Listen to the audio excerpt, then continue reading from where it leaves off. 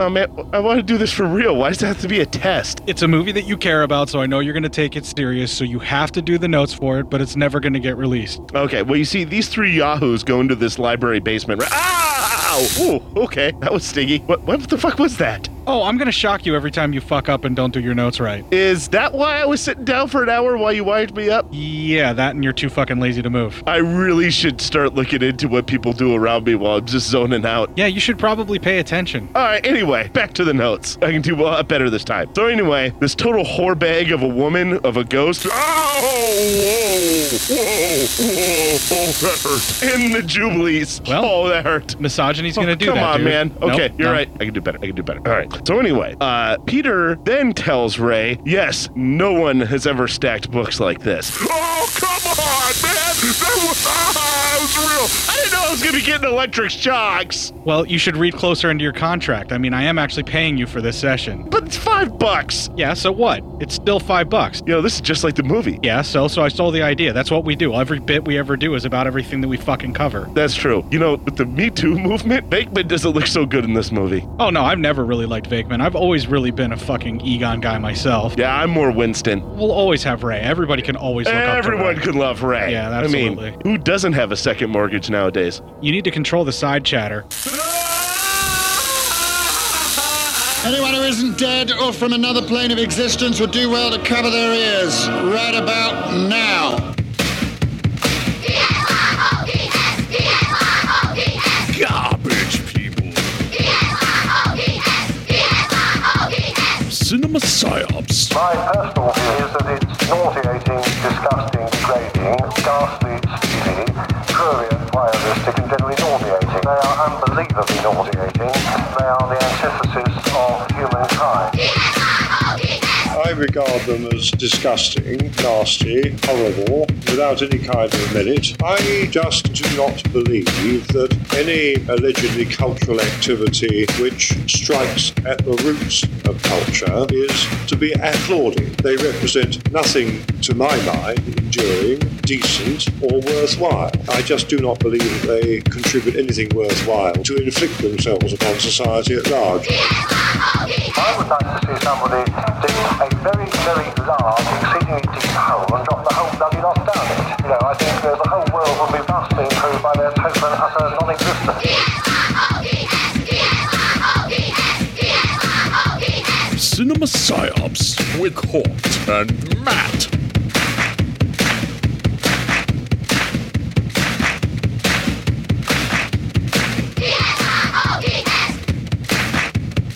Hello and welcome to Cinema Psyops. Doing this all again for the second time because someone forgot to hit record. Joining me in the studio, sitting across from me and laughing his ass off at how I just fucked up, it's Matt. I have a feeling like we've done this before. Right? It's like a Deja vu. Weird sense of deja vu. Yeah, man. We had some really great material that will oh my always God. hit the floor. Yeah. And then you said some amazingly racist stuff that was never going to be used. So did you. I said nothing racist in any way, shape, or form. Liar. There's no proof in either direction And of you something did your that may or John may not have Williams happened. impression. That was really weird. John Williams is a freaking composer, so Oh, yeah. I will do impressions of him all day, and I have no problem with that. Man, we did what, like a half hour worth of show? Half hour worth of show. It's gone. It's just gone. To the fucking ether, man. Just disappeared from the material sphere. Oh, no. It's just gone. Yeah, it was relatively okay. It was all right. It was kind of a mess. Well, not the movie's a mess, but us covering this movie's going to be a mess. I don't know, man. I don't think anyone on the planet is more qualified than you to discuss the black experience in America, particularly in the mid to like early 70s. Yeah, well, of course. I mean, I was born after those years, but yes, I'm still more qualified than anybody else to speak on the black experience in America. I mean, let's just go through the checklist of what makes you qualified, right? Yes. You're white. Yep. You're middle American. Correct. You grew up mostly in an area that had pretty much no black people in it when you were a kid. Check. And in the greater Omaha area, you have maybe a black neighbor within 200 feet of you? Actually, right across the street from me. Oh. Other than that. How very progressive of you. I am very liberal. Apparently. Yeah, Yes, but all those things considered, there's the only other person as qualified as I am to speak on the black experience is you. Right. And so now we have us both on the show. And my qualifications are, first of all, I have watched Black Caesar, which we were discussing tonight. Yes. I have watched Foxy Brown. Yes. I have seen Dynamite. And plenty of other blaxploitation films that this was based on. And you are also white. What, I am? Yeah. Don't put me in a box. Well, you're in that box pretty heavy, pal. Don't label me racially. You are entirely too Nordic not to be white. I mean, so my skin is so freaking white, it's nearly translucent, and you can see what kind of muscles may be underneath there. I could see your veins. You really can. It's so veiny. My tattoo artist just like pulls the color out and doesn't even put it on the needle, and it's somehow under my skin. It's the easiest tattoos ever. Yeah. But no, obviously, you and I are not qualified in any way, shape, or form. Not even a little bit. No. But what we can discuss is how it makes us feel. Yes. And what about the film that we do or do not like. Because Lord knows our white feelings are so important. Our guilt. Yeah. Yeah. Well, the only agency that black people are allowed to have in this country is what white people tell them is kind of okay. I know. It's so bad. Including whether or not their lives matter. Oh, we're a bunch of cunts. And whether or not they can actually take a knee. Because that's so important. Yeah. But I mean, Roseanne should be able to say whatever the fuckwit thing she wants to say on Twitter. Right. With no repercussions whatsoever. Freedom of speech. Yeah. But you take that knee, and by God, you should be fired, and you're a bastard. See, this is how it works. This is exactly how it works. Until white people say something, the plight of black people no one cares about. That's how it works in this country. That is so gross. America is a bunch of cunts. You are so right, sir. That guy's smart. I wouldn't go that far. He's just accurate at this point. No, I wouldn't either. Yeah, it's closer than that. I'm so glad that didn't turn into an actual spit take. It was pretty close. It was close. All right, so we've already done this all before. We've kind of gone through this. To the movie, yeah, please. let's just do it. We're going to take a little break here. We're going to try and gather our thoughts and come to terms with the fact that we have to do a half hour's worth of material all over again. God, you guys, I'm sorry, guys. I don't know if the second half hour is going to be any good. Like it was ever good to begin with. I felt it was going okay, but while we're getting our shit together, we're going to play a promo for another podcast that is definitely better than ours at this point. Better than this one. So much better. They at least know when to hit record. Yeah, well, it's a big fucking red lit up button. And what do I usually do with big red lit up buttons? I press them. I mean, usually with your tongue. Well, that's the sexiest way to press a button. Exactly. We'll have a little bit of music from James Brown because it's fucking James Brown and that's amazing. Mad respect. And when we come back, we will have the radio spot from Black Caesar. Hey, feeling down? Feeling low? Not enough podcasts about movies in your life? Why not try? They must be destroyed on sight. The new Podcast Cure-All, sure to get you right with the world and on a path to better living. We have exploitation, we have Italian horror, we have zombies, we have slashers, we have crime films, we have spaghetti westerns, we even have sci-fi and sex comedies. So take a dose of They must be destroyed on sight. As needed, and let the hosts Lee Russell, Daniel Harper, Paul Romali, and the odd guest host cure what ails you. Warning, may cause atrophy, African consumption, black fever, bone shave, chin cough, colic, cramp colic, dropsy of the brain, elephantitis, grocer's itch, jaundice, mania, miasma, mortification, palsy, Pott's disease, rheumatism, scurvy, St. Anthony's fire, summer complaint, and worm fit in some people. Consult a physician before.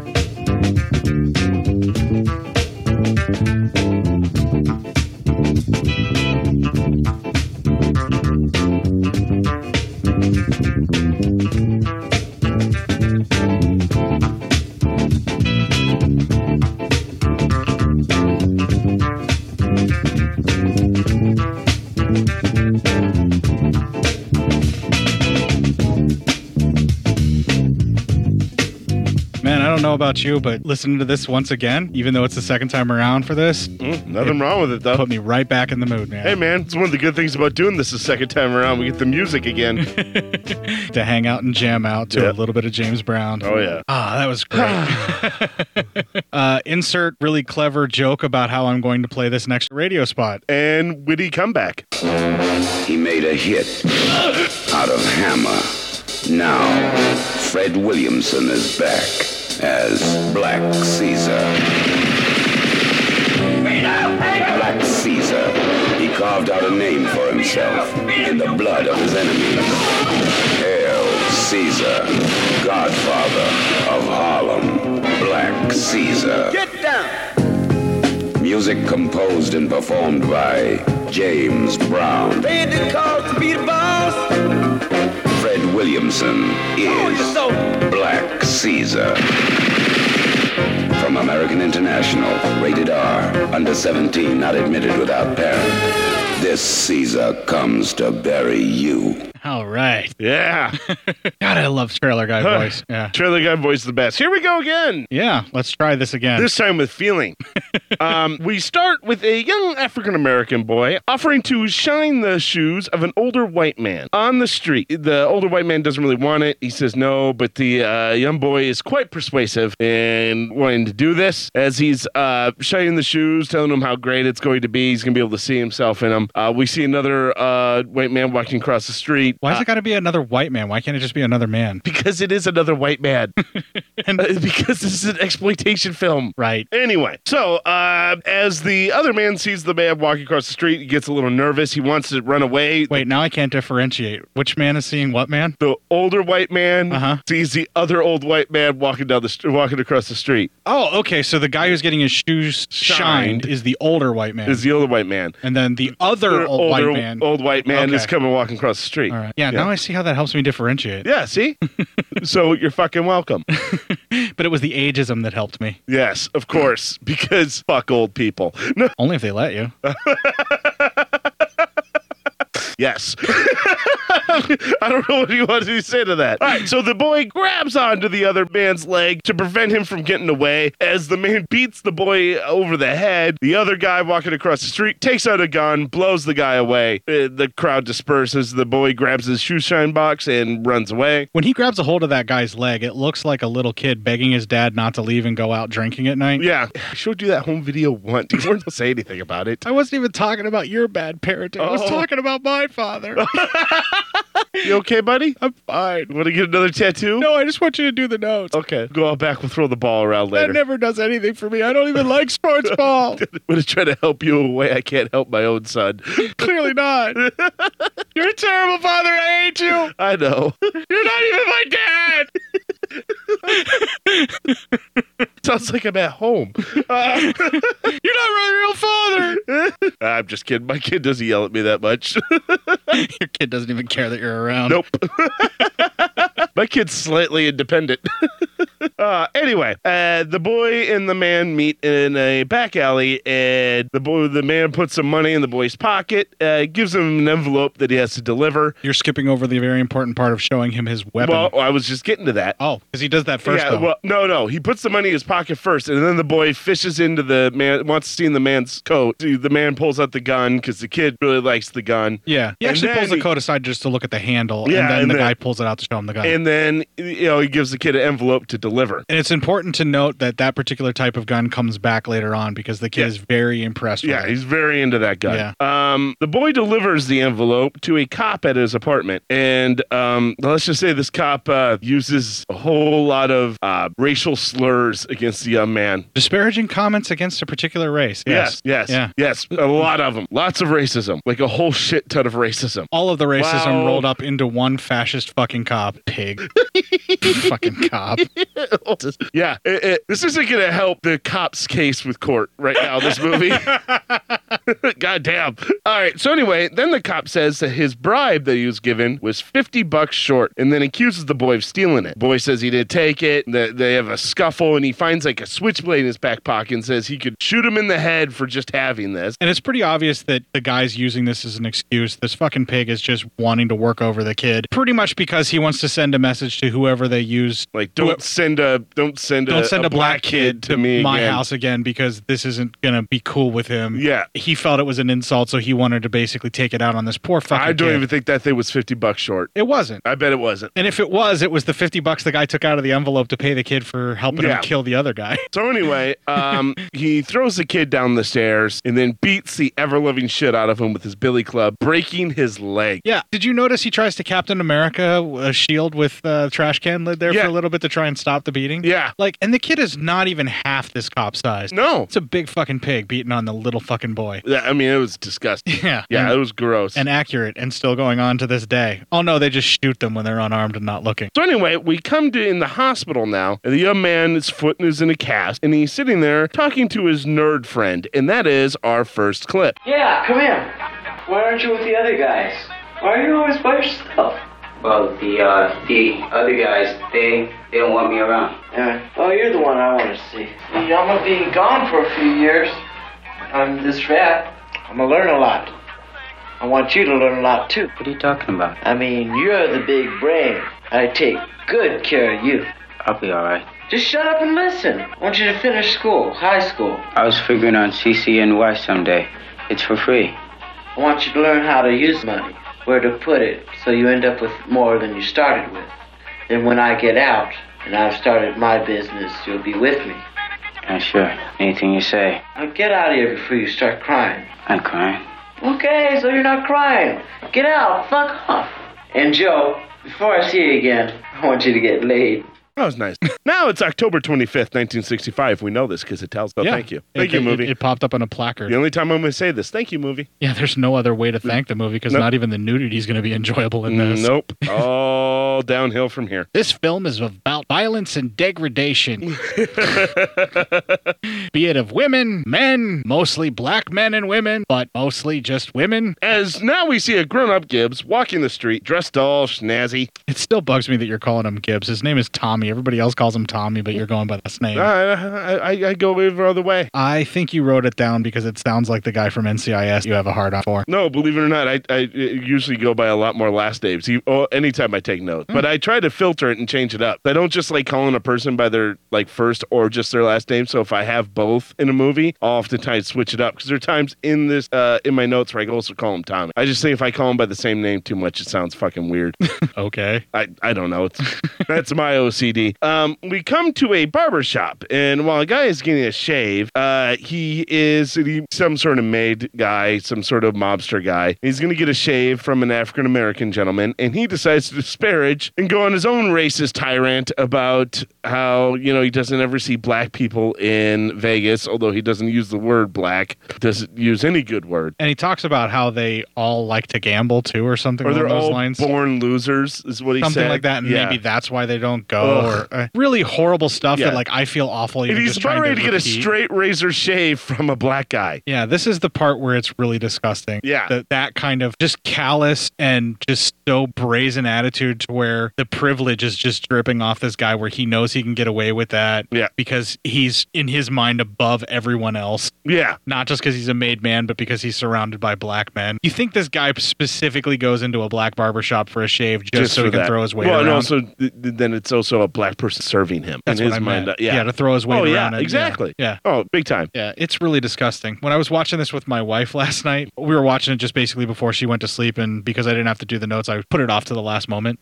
basically to course. watch it, because I have it practically memorized anyway. But that particular scene where the guy's laying all that stuff down, she got really upset. It was really angry, and I'm like, yeah, I know, that's well, who freaking wouldn't? disgusting. I mean, if you're even a par human being, like you don't even have to be a good human being. If you're just an average human being, that should bother you. If you have a modicum of empathy and no racism about you at all, and you don't feel superior to anyone not of your race, that particular scene is going to affect you. Yeah. They put it over the top that purposely, but then again, if you think about it, it's really not even over the top. No. It's pretty accurate for that kind of person. And for the time. Well, even now you hear people talk like that. Oh, well, yeah, but I meant it was even more prevalent and accepted. accepted, yeah. I mean, now at least most of the time people will get shamed for speaking that way. Unless they're in the White House. Oh, nice. And accurate. And accurate. All right. So Tommy walks in and he's kind of talking to the guy. He knows the guy's name. The guy's kind of like, oh, what's going on here? And Tommy's like, well, he goes, I want you to shave him really good. I want him to look good for his family and loved ones. And he goes, hey, you're joking. The guy was like, you don't even have a gun. And then Tommy brings out the exact kind of gun that the guy had before. It's very similar. It's a newer version of it. Yeah, but it's either a newer or an older one, but it's Yeah. the same type, manufacturer, and caliber of gun. It's just that there's slight differences, and it is a really cool gun, and it's a very signature Yes. kind of thing that he has. Very much so. And it just goes to show the influence that particular gangster had on him for basically, I don't know, like not necessarily being Well, like you a see a replacement lot father of figure. almost throughout this whole movie. You see the people who had imprints on Tommy, whether good or bad. Yeah, there's very specific things He that copies make him, a lot of things, or does a lot of things that shows you. You know, if he's either envious or he admires, depending upon Yes. which direction it It's goes. one of the two. He either emulates or takes it from you. Yes, exactly. That's a really good way to put it. Yes. And we just need to talk about the way that Fred Williamson comes into the barbershop and just walks in. Immediately on screen, he has so much charisma. Yeah. He just captures it. And he's one of those actors where, now, I'm not saying that Fred Williamson can't act, because maybe in the start of his career, he wasn't as good of an actor as what he is by the time we get to Black Caesar and then later on. Well, and that you can say that for almost any actor. Right. No actor right in the beginning of their career is great. But what I'm saying is the kind of charisma that Fred Williamson has, he doesn't even need to act. A perfect example of that is like a Burt Reynolds, right? Yeah. He's no acting talent, right? Yeah. Burt, let's face it, I love Burt Reynolds. Yeah. But his whole acting stick is... His whole acting stick is being Burt Reynolds. Yeah, he just shows up Yeah. on screen and just stands there and Hi, looks, I'm Burt Reynolds. looks Let's go and sexy let's with a do this. mustache as Yeah. Burt Reynolds. Yeah, but he's got a lot of charisma, and you can't not look at him on screen. Yeah. Now you take that kind of charisma, and then you take, like, say, a Billy D. Williams, like, smooth motherfucker. Yes. Like, just kind of the minute he walks on screen, you can't stop looking at him because you're like, God damn, look at that guy. Like the sort of sexual He's draw. just the coolest guy in the room. Yeah, cool, charisma, and then like, well, he's got the cool for Billy D. Williams and the sort of like just sexual, like, I don't know what it is. It's just like the sexual draw where even if you're a straight dude, you're like, God damn, Billy D. Williams. Well, did blow up a Death Star. Just saying, there's nothing more sexy than that. Well, yes, but he's Billy D. Williams. Yeah. Well, he was Billy D. He looks smooth while blowing up a Death Right. Star. So you take those aspects of Billy D. Williams and you take the unfiltered, unquenchable charisma of Burt Reynolds, you smash them together, and that's Fred Williamson when he walks in. That's a tall drink of awesome. Oh my God, he's just incredible. Yeah. I can't love him enough. Well, you probably could for his taste. I'm pretty sure that if he knew how much I love him, there would be restraining orders and or possible orders of execution out on my name. Yeah, right. But or he just show up at your door and do it himself. I wouldn't put it past him. He would just be like, look, man, you got to take it down a notch. We got to tone it down. And then I'd be like, you're right, Mr. Williamson. I'm sorry. Of course, sir. You're great. I love you. What? Nothing. Nothing, What? sir. Nothing. I'm What? sorry. People are saying stuff. I don't know. A lot of people are saying stuff. People talk. I don't know what you want me to do about it. Anyway, it's great in this scene. He like sits there and he kind of openly mocks the guy, say, "Yo, make sure you shave him all nice and I'm gonna look good for his family and loved ones." And he goes, "Hey, don't worry. I'm nervous too. This is my first time." I goes, "I've never killed anybody before." I mean, Something along those lines. pretty much yeah. making it known he's gonna clip him. And he's like, he goes, "Well, you just gotta let me go get my gun, my coat." He goes, "Look at my hand's shaking too." The barber's cutting him with the razor because his hands are shaking. He goes, and Don't mark him up. Tommy's like, "Hey, marking, you're cutting them all up." He goes, "But look, my hands are shaking too. I'm nervous too." And then the guy tries to get up, and Tommy shoots him dead. He actually grabs the razor, doesn't he? He grabs the razor from the he might have from the barber, and then he comes at Tommy, which I think Tommy was ready with a gun pointed right at him. Tommy So, I should mean, have just fucking shot him before he even could make I a think move. Tommy liked having fun. Yeah, I think it was more Yeah. fun for him to like have the guy freak The out and then racist put him prick. down. Yeah. So anyway, and then Tommy laughs and remarks and looks at the guy's face. He goes, "Hey man, I'm never letting you cut me. Never letting you shave me. Yeah, I'm never letting you shave me. Look what you did to his face." He does carve him up pretty good too. And right before he leaves, he takes his ear. Yeah, he cuts it right off with That's the it. same razor, and So- then hands the And razor back to the he also barber. makes notice that to the guy that he was killing him on orders of Cordoza, who's apparently a mob boss. Yeah, because the guy does get real, like, I'm a made man, you can't touch me. Yeah, you know who I am. You have no right to be doing this And at then all. he's like, "Well, the order came from somebody a lot bigger than you." Yeah, So- more powerful, and now that there's a mark on you, you're marked, and anyone can take that contract. Yeah. So we see this Cordoza eating a plate of spaghetti. As Tommy walks in, he throws the ear on the plate, and the guy goes, "Hey," and he goes, "Hey, I just thought your sauce could use a little more meat." The guy gets really offended. He looks like he's almost ready to throw up, and then he throws Well, his, yeah, I mean, he throws his napkin over top of it, and he doesn't want to look at the ear. Well, Well, because he was eating. He was in a different movie. Yeah, well, you don't want to have a fucking corpse here thrown into your food unless you're me. Well, yeah. I mean, duh.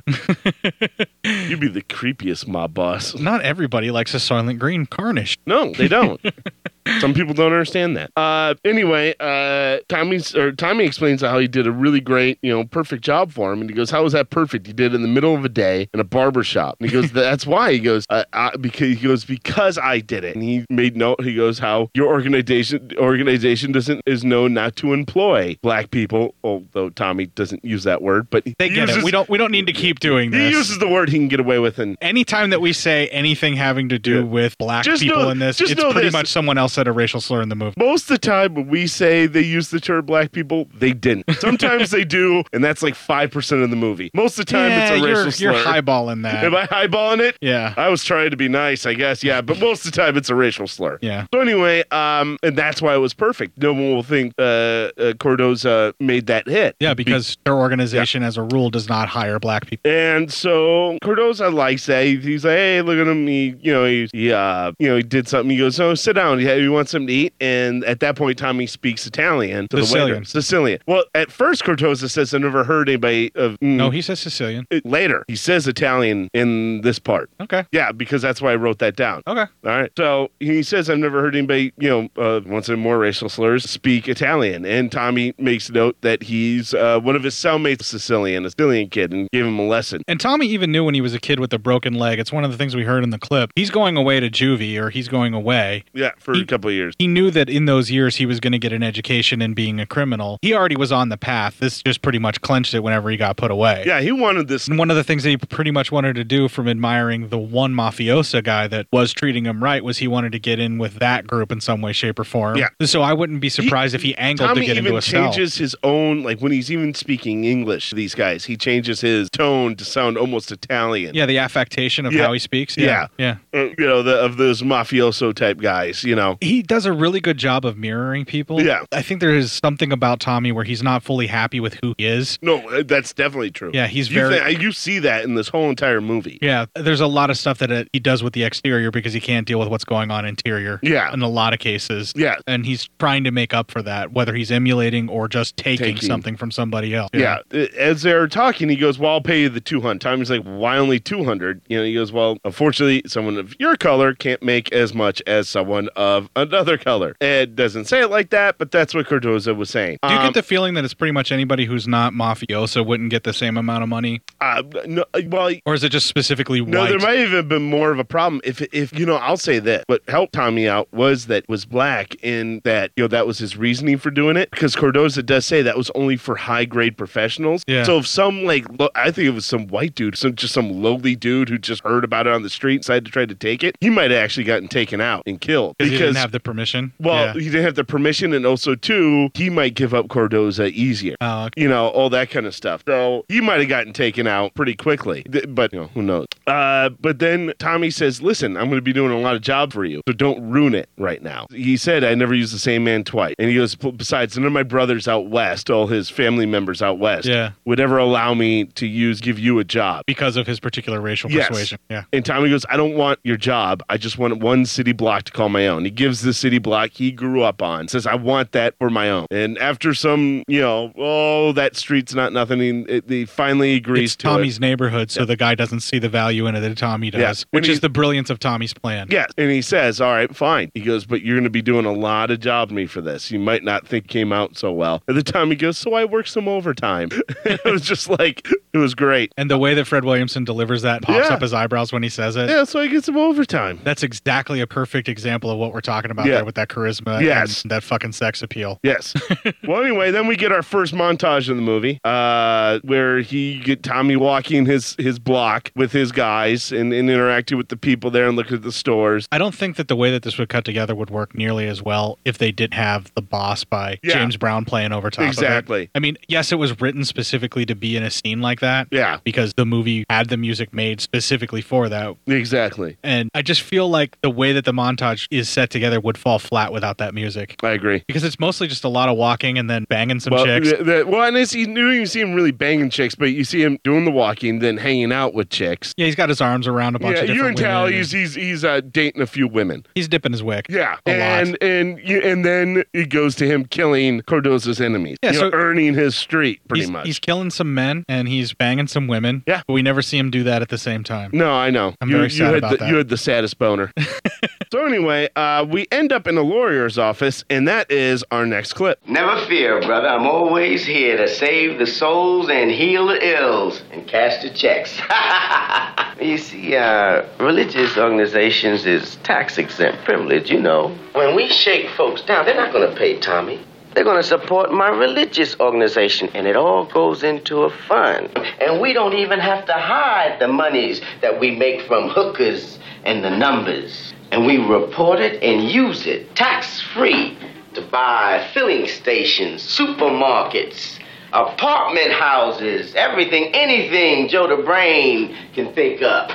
We intend to do more than just organize the rackets in Harlem. We're going to see the black people get a fair shake, a chance to live better.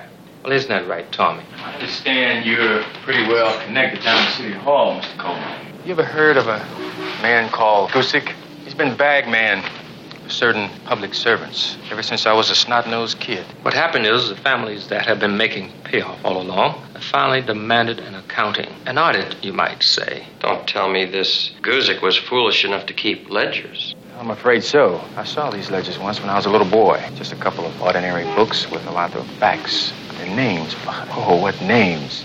Cops, councilmen, congressmen. They must be carefully hidden. In the safe deposit box. But to show that he's clean, he has to take the books out and deliver them for examination periodically. And that's what you've been waiting for.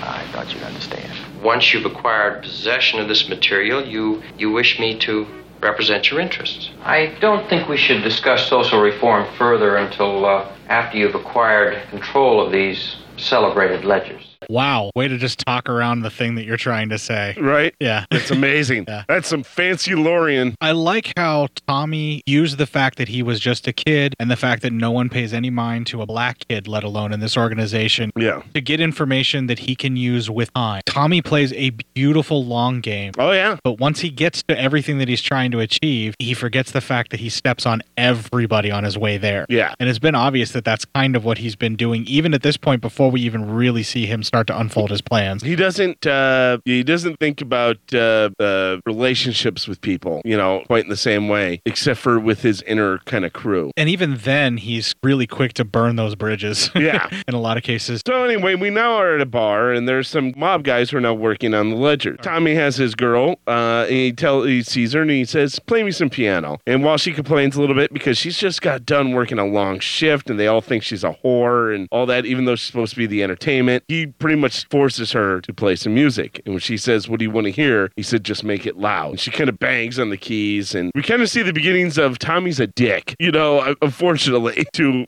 certain people. Well, as much as Tommy has been mistreated, just what we've already seen, not to mention what actually happens in the institution when he was actually in there for juvie or whatever it was he got sent away to, just based on what we've seen and how people have treated him and how he's been cast aside, Tommy's got a lot of anger. He's got a pretty big axe to grind, and it's justifiable, man. He's been treated bad. And he wants not to hurt justifiable for the way he treats her throughout this movie. At this point, the way that he's acting and the way that he's just being bossy and he needs this to get done, he's fine. He gets much worse. Yes. This is still a likable version of Tommy at this point. Kinda. But anyway, she starts playing the piano and singing, and Tommy walks up to the room and takes out the gun. He kind of peeks in, and then he breaks down the door and shoots all three men, which stops his girlfriend Cole from playing, his girlfriend Helen. Not his girlfriend yet, but soon to girlfriend. Soon to be girlfriend, but her name is Helen. Yes.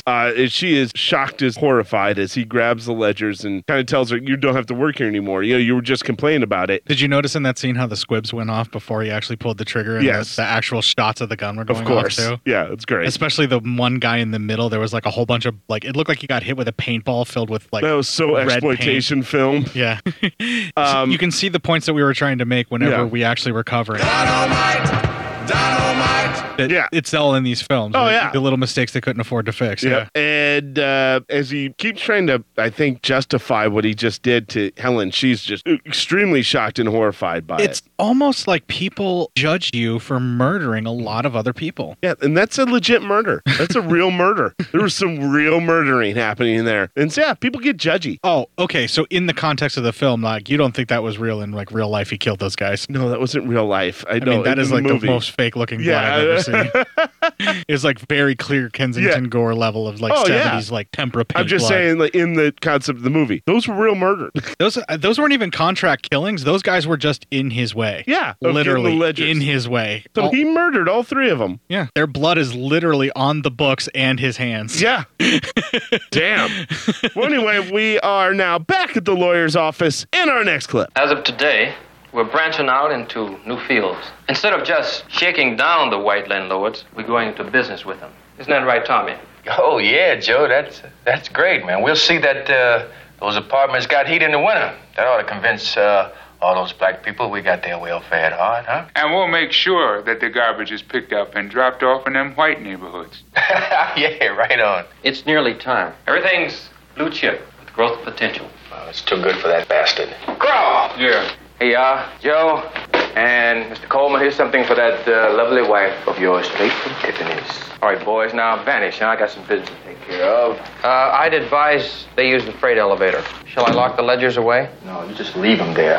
I want him to see them. You just sit tight. Have him come in. Captain McKinney, I believe you know Mr. Gibbs. Somebody called down for a shine? It's time you two forgot your past differences. After all, it was Mr. Gibbs' experts that assembled this stock portfolio for you in your name. All blue chip companies, preferred stocks, bonds, mutual funds. Better than the envelope under the table. Right, McKinney? Security. An investment in the future for your family. Oh, I've started a new collection. I'm collecting old books now. Those date back to 1955. A lot of very interesting characters. Sort of a success story, you might say. If I could pin murder one on you for possession of those books. I'm talking facts, McKinney. And you are mouthing make-believe garbage. Naturally, we'll be adding to this portfolio regularly, looking after your interests as you'll look after ours. Right now, you're high as a junkie with a $100 habit. But everybody crashes, and I'll be around. Well, that's fine, McKinney. You gave me my education. Now I'm going to put your kids through college. Best of luck with the Dow Jones, and good afternoon, Captain. Nothing to be gained by antagonizing the man. Runs the most important precinct in Manhattan. He'll be commissioner. I want him nice and fat before I kill him. Now, partner, let's lock up those books, and then you can introduce me to that family of yours you promised I could meet. All right? So now we head to the lawyer's apartment, and Gibbs decides that, oh, it's a nice enough place, and the neighborhood's getting so bad, and everyone's moving out of the city, that he's just going to go ahead and buy the whole entire apartment. He's engineering white flight. Yeah. And he literally says, the check's all made out, and he goes, I want everything. I want clothes, your furniture, everything. And finally... I believe his exact words were, I want your clothes, your boots, and your motorcycle. He's not the Terminator. Yeah, he kind of is. Well, no, he's way more deadly. Yeah. Way more charismatic.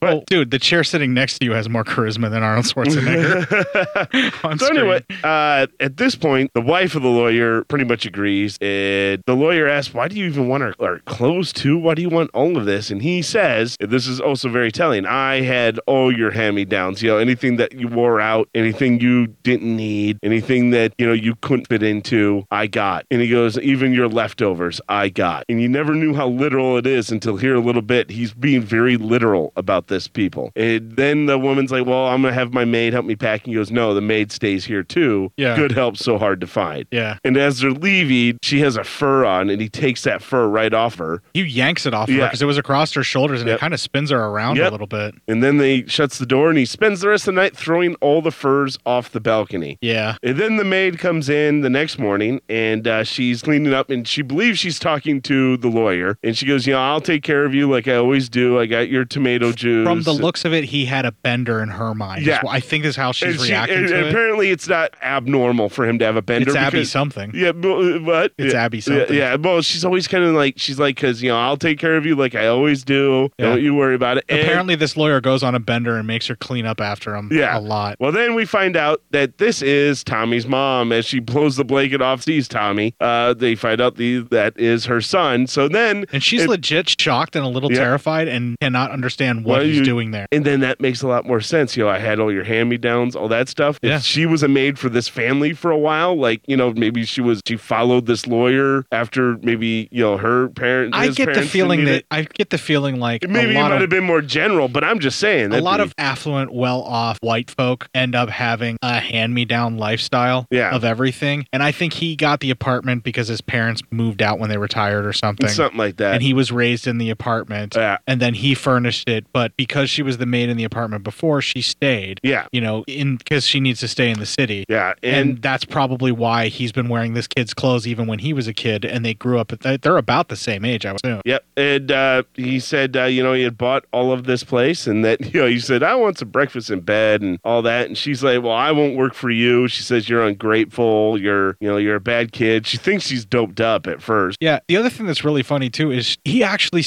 tries to appeal to her. Like she made him breakfast in bed once when he was really, really sick. And he just wants to get that kind of special treatment from her again. Well, and it sounds like he's trying to be also just playful with her because then he says, he goes, Mama, you don't understand. You don't work for me. He goes, you don't, because when she said she's going to quit, he said, you don't work for me. I bought this place for you. This is your place now. And then she's like, I can't live here. They'll hang me from the banister or something like that? She said they don't even let Jews in here. I mean, that's what she says. Yeah. So like, she's like, they don't let other people in here. Yeah, they'll hang me from the banister. Must be a Trump property. It's Trump Tower.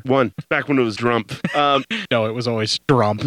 Anyway, he goes, you don't understand. I'm going to get people to wait on you. I'm going to get white women to wait on you, and you're not going to have to work anymore, and you're going to be taken care of. And she goes, you don't get it. She goes, I'm a maid, and I don't think you've ever gotten that. That's what she said. Or, she said you could never see that I'm a maid. It's almost like she's okay with the type of work that she has to do, and she's proud of what she can do. Well, it sounds like she's a person who likes to work. Well, and I think she actually, like, that type of work appeals to her. I think she likes to cook, and she likes to clean, and she likes to look after people for a living. I think that's something that... I think that he felt that was demeaning. Clearly she's good at it, and clearly she likes to do it, and the fact that he looks down on that type of work, by extension, he's looking down on his mom and trying to remove that type of work that she clearly has some kind of passion or pride for, is basically looking down on the thing that she's prideful maybe it's not for. even passion or pride for that type of work, but it's passion or pride for putting in a hard day's work. Yeah. And, that's what you're supposed to do. Because a lot of people don't like what they do, but they have a pride in that they put in a hard day's work when they go home. Like, that's part of their pride. The way she says that I'm a maid isn't like... Yeah. It's not like she's saying it like for better or worse, this is my lot in life. She said, you never saw that. I'm a maid. Yeah, I don't... It's not like me when I'm like, oh yeah, I do quality assurance. No, it's like me now when I'm like, I'm a programmer. Yeah. Like it's something that I'm glad that it's something that I do. Yeah. I like doing. That's the sense that I get from her. Yeah. I don't think every maid is like that. I feel that her character is like that. It's not just the work. She's good at what she does and she likes what she does is what I'm getting at. Yeah. And none of us can wrap our head around that somebody would want to do that because none of us want to even clean up after ourselves. No, I literally just shit myself just now and I couldn't be bothered to move. God damn it. So anyway, now we go into our second montage. It's a party montage. Everyone's having fun. They're dancing, smoking, talking, having a good time. It's good to be the boss. Yeah, it's not bad. He's paying the cost to be the boss, as the song is telling us. Yeah, that's right. So then we come to Rufus the preacher giving a sermon, and Tommy's mom begins begging him to pray for Tommy. I like that he's completely lost and he doesn't realize who it is. Yeah. And then when he notices he calls her mom too, right? He used to live next door to him. Oh. They used to live next door, and she always liked him. She goes, Rufus, you've always been a good boy. Yeah. So she's always liked him, and I believe he's always liked her because he calls her mama. Yeah. He lived right next door to him. So. You do have that person in the neighborhood where even if you're not related to him, especially if it's a close-knit community. Yeah. Yeah. Yeah, you like call him mom or, Because I had an aunt that I wasn't even related to that was just my neighbor. Yeah. But like you don't call her auntie, whatever her name was. I'm not going to say it, Yeah. but like you didn't call her auntie or aunt whenever you addressed her. Yeah. And she would correct you and make sure that you phrased it with that. Yeah. Because she was everyone's aunt. She took care of all of us. Yeah. I mean, they're just good people out there who do that or just are close to people. I always felt they had an ulterior motive because I can't understand the fact someone would be that altruistic. We're callous motherfuckers who, don't trust anybody. I'm callous. You're callow. Okay. I gave you a little chuckle. That's all you deserved on that one. All right. Also because you don't understand the definition I of gave either you of those two words. I gave you a sensible chuckle. You're okay. Anyway. I said good day, sir. I said good day. We then, all right, so then Tommy then meets with Cardoza in our next clip. Hey, Tommaso, ¿cómo está? How are you? How you doing? Fantastic. You order for me, will you, Tommy? It's already been taken care of, Mr. Cardozo. Hey, you know those boys you ordered from Philadelphia and Detroit? They're great. They're really wonderful, and they work cheap. Hey, who says Lincoln freed the slaves? Who Lincoln? Yeah? Hey, some creep who didn't have enough sense to sit facing the door. No, sit here. Sit down, Tommy, sit down. Como va nel vare, eh? Hey, you know, you knock me out. Every time you talk Sicilian, it's like a dubbed-in movie. Hey, you know, Mr. Cardoza, you built up a great business. Garbage trucks, policy. You know, like all big companies, the founder gets kicked upstairs, becomes chairman of the board, something like that. Kind of gets pensioned off. No, not my family. Hey, you know, in Sicily, my father ran his village until he was 84 years old. He and his brothers. Hey, it's no problem. As far as the national organization is concerned, we want them to think that you are still in charge. You will be the white face, so everybody will make it easier to swallow. You know what I mean? What do you call it? Token white, huh? Hey, come on, Tommy. It's not funny anymore. You forget, huh? You let into your operation. You make fools of your people. You shame them. They kill you. You do this to me after I gave you your chance? Who else I'm gonna do it to, huh? No, please don't. Huh? Hey, Jesus Christ, don't shit. You think I killed my best friend? Huh? Present, engraved from Tiffany's. First-class merchandise. Now, who says I'm ungrateful, huh? Open it. Come on, open. You can do this to me. You can take everything away from me and give me this, huh? Hey. A present, you bastard! Hey. Still get your cut every week. Of course, being Italian is not the same as if you were... Son of a bitch, you won't live that long. My brothers out in the coast will see to that. They warned me about you. I should have listened to them. They'll look out for me now. You wait, you son of a bitch! You wait! Hey, I heard California was a nice place to visit this time of year, huh? That right?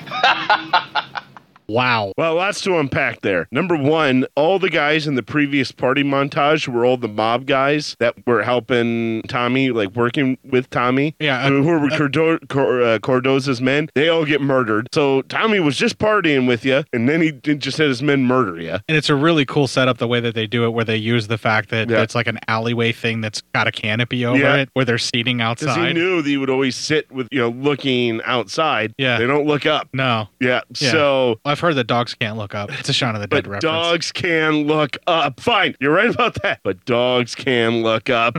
Big Al says so. No, the point that I wanted to get across here is you actually see where he infiltrates the organization. He learns from them. He emulates them. And then he just takes it from them. Yep. He starts working with the lawyer. He learns from him. He takes from him. He kind of takes, but he actually pays for it. Yeah. It's basically one lump sum payment to get everything that he's always wanted when he was a kid. Yeah. Probably from the same family. All at once. His mom worked for. Yeah. And it's really like he basically bought the life that he felt he should But he have. still kind of took it, even though he paid for it, because the lawyer wasn't going to sell. No, the lawyer didn't want to go. You can clearly tell that the lawyer was like not comfortable with this. But the wife was like, "You're going to get hurt, so let's go." Yeah. Pretty much. So Tommy took it still. Yeah. He took. He may have given him a check. He took. And the guy still works with Tommy like for the rest of the movie too. Well, yes, because that I don't blame the lawyer there. That partnership's going to be lucrative because they have those ledgers now. Yeah, that's a lot of money, man. It's listen, I could buy new dignity. Right? Yeah, a lot of people that's a really interesting part of this film. But a lot of people that come across Tommy swallow their pride and their dignity to work with him because of what he has to offer. Well, because he has this power of these ledgers, man. That's money. Yeah, well, no, it's the money more than just power of the ledgers. He uses the power of the ledgers to leverage himself for the money. Yeah. But those ledgers might as well just be like a golden goose laying a golden egg. It will never go away. Right. As long as you have those ledgers mean you're constantly going to get money. And it goes back back to like 1955 or some shit Yeah, like I mean, that. if those ledgers got up, that he says it later on in the movie, but I'm just going to say it now. Those ledgers get out, that the town, New York City, burns. Yeah. If those ledgers get out. It's every crooked politician, everybody the who's ever worked with highest the up mafia. people. Yeah. I mean, and right now it would have enough evidence that the guy who's going to be the commissioner of police is going to be, raked over the coals. And it's really funny. He uses that as leverage to blackmail them into working with him. But yet still pays them. Right. But most it's also part, yeah. it's a smart idea though. Like he said, he learned. You better pay him. Yes, you're blackmailing them, but don't make them feel like you're blackmailing them, and then they'll actually help you. Yeah, you're forcing If them not- to work with you and ignore the fact that they're if racist not, bastards. they'll have to that too. Then they also have to realize, wow, I'm getting all this money from a black guy who I constantly say bad things about. You know, that's what they have to think to themselves, and that's a power game for Tommy too. I think Tommy gets more of a thrill out of forcing the racist people who hate him to work with him or for him than he gets out of getting the money and the power. It's like what he told McKinney. I'm going to put you gave me an education all those years ago, and now I'm going to put your kids through college. Yeah. That's he gets off on that power that, I'm providing you with your great life. You had all these other white bosses, and sure, maybe you had some stuff, but now I'm here, and I've tripled everything you've gotten. And he gets off on the fact that he's getting these people more money, and they hate him and resent him even more for it, and he loves that. It's that kind of power But trip, I think too. also in the end, he wants to burn them down. Well, there is that too. Because That's he part of it. like Cardoza made Cardoza swallow his pride, and it even took the guys that Tommy offered from he said Detroit and Philly, and had them all combined. Oh yeah, this is great. Oh, I had to oh yeah, and then takes like the minute they go, all right, you were right. Then he snatches. The thing that's really funny about it too is he's talking about how hiring all of these black guys that were from Detroit and all these other places, they work so cheap, it's actually saving him money and he can afford more and more men. But what Tommy was basically doing is bringing these guys in and saying, learn your fucking craft, learn from these guys. You're going to have a pay cut now, but it's still going to be more money than what you had. And then shit's going to get real. When the time comes, Hail Hydra. Yes. Yeah, kind of. I mean, yeah. It's great. The infiltration. Infiltration. And then, like you just saw, all these guys were just partying with Tommy at his big party. And he was treating them all, slatting them on the back, hooking them up with chicks. Right. Oh, we're brothers now. We're all the best friends. And then kill him. Yeah, after he got them to almost forget about their racism and hang out with them, then he's going to use that against them and basically point out that because they treated him the way that they did when he was coming up, he's doing this now and burning them. Exactly. But the problem is that Tommy also is burning himself. Well, because he keeps doing this to everybody everyone you around step him. on steps on you when you head down. Well, it's almost like he's climbing to the top and burning the level below him while he's standing on top of like a wood structure. Yeah, exactly. And then didn't realize that he's standing on top of a giant pyre. Tommy has a very self-destructive attitude. It's that whole But he also has a emptiness inside, self-destructive plan. I think he has a plan that I don't even know if he wants to succeed for himself as much as he wants to burn everyone around him. He's the slowest suicide bomber that has ever lived. Yes, pretty much. So anyway, now we've come to Cardoza's brothers out in California, and they look like they're having a big party. It's a big to-do, lots of people around. They're having a big dinner, and they are ambushed by Tommy's men, and they are all killed. It's a slaughter. They didn't even have a chance. Oh, it's great, though. Yeah, isn't it? I mean, they just blow them away and then throw all their bodies into the pool. I love the acrobatic backflips and weird, crazy things where you can see the guys fall into the bush. There's one guy who falls and gets hurt. Yeah. And then you see him go, I'm okay, go on. Then he gets up, he tries to hold the gun like he's trying to not blow the take. It reminded me of a Dynamite when he accidentally hit a motherfucker. I was thinking more of like where there's like guys firing guns and then like one guy gets too far over and then you see that guy's missing. Oh, yeah. Yeah, like just the little mistakes that you end up noticing and everything. It's fucking great. And you're right. It does call back to for exactly anyone who sees that first, which is a really interesting perspective. I want to actually have you go back and watch Black Dynamite after we get a couple more of these under your belt. Just really watch it again. Because I think some of the jokes would hit you even more. Oh, it'd be even twice as funny. Yeah. So anyway, now we come to McKinney sitting in a room. It looks like there might have been like a party. It looks like probably a New Year's Eve party or a holiday party. It was definitely New Year's Eve because if you look at it, there's like the end of the year kind of stuff that's around. But there's Christmas decorations because the two holidays overlap. This movie spans spans over many, many years. Well, there's a space of at least 2 years that we don't even see that ends up taking place between a major event. Yeah, that will get you. But this movie, of course, spans a lot of years. You know, we see a young boy, and he only goes away for 2 years. That means there are swaths of... He got put away for 8 years. Oh, it was 8 years? 8 years. Oh, I didn't know it was 8. I thought it was 2 when he said I was going away for a couple of years. I think when he comes back and you see him do his first hit, That's I think him- it's right after he got out. Oh, okay. Because I think he started for some in... reason, I thought he feel was only in he's- for 2, so I'm like, wow, there's swaths that we don't get to see. I feel like he started in juvie, but like in the 70s and like even nowadays, black kids who are They underage get a still lot. get charged as an adult and still get put in a regular prison sometimes. Yeah. Oh my God. Would you have a dime bag? Well, you are now in prison for 50 years. Congratulations. What did this white kid do? He shot up a church. Clearly he's disturbed. He must go in for mental evaluation and he'll get probation when he's like 22. And we'll wipe this from his record because, you know, we don't want to ruin his life. Yeah, basically. It's almost like you're trying to say that the judicial system is set up to disparage and imprison black people. And poor people. And poor people. All poor people are fucked by the judicial system. Our judicial system is a fucking joke. And every fucking judge is a bitch. How you feel about cops, that's how I feel about fucking judges. Wait, fucking judges? Like they judge people on how they fuck? That too. No, those are good judges. Yes. That's the job I want. Unfortunately, you're not very good at judging what good sex is. Those who can't do teach. Yes, but those who can do judge. Yeah. I don't know, Lloyd. I think you're going to throw out your back. You do that move too many times. Just saying. No, I totally agree with you. Yeah. My thing is, it's street level. Street level is where my hate begins. Obviously, if I dislike a certain part of our judicial system and our government, which is your local representatives and or your police, it only gets worse the further up it goes. Man. So just extrapolate that. Just extrapolate. America's a bunch of cunts. We really are. Yeah. Ugh. The older I get, the more I don't understand the national pride because it just doesn't make sense anymore. The more I educate myself, the more horrified I am of where I come from. And the more I read, the more I look, I don't think anyone should have any national pride. I'm sorry, I don't. I mean, it's fucked everywhere. Maybe we should change that to just human beings are a bunch of cunts. Human beings are a bunch of, like, the more I read it, the more fucking nihilistic I get that if an asteroid hit, fucking no big deal. Well, if you want it replaced, then say it right.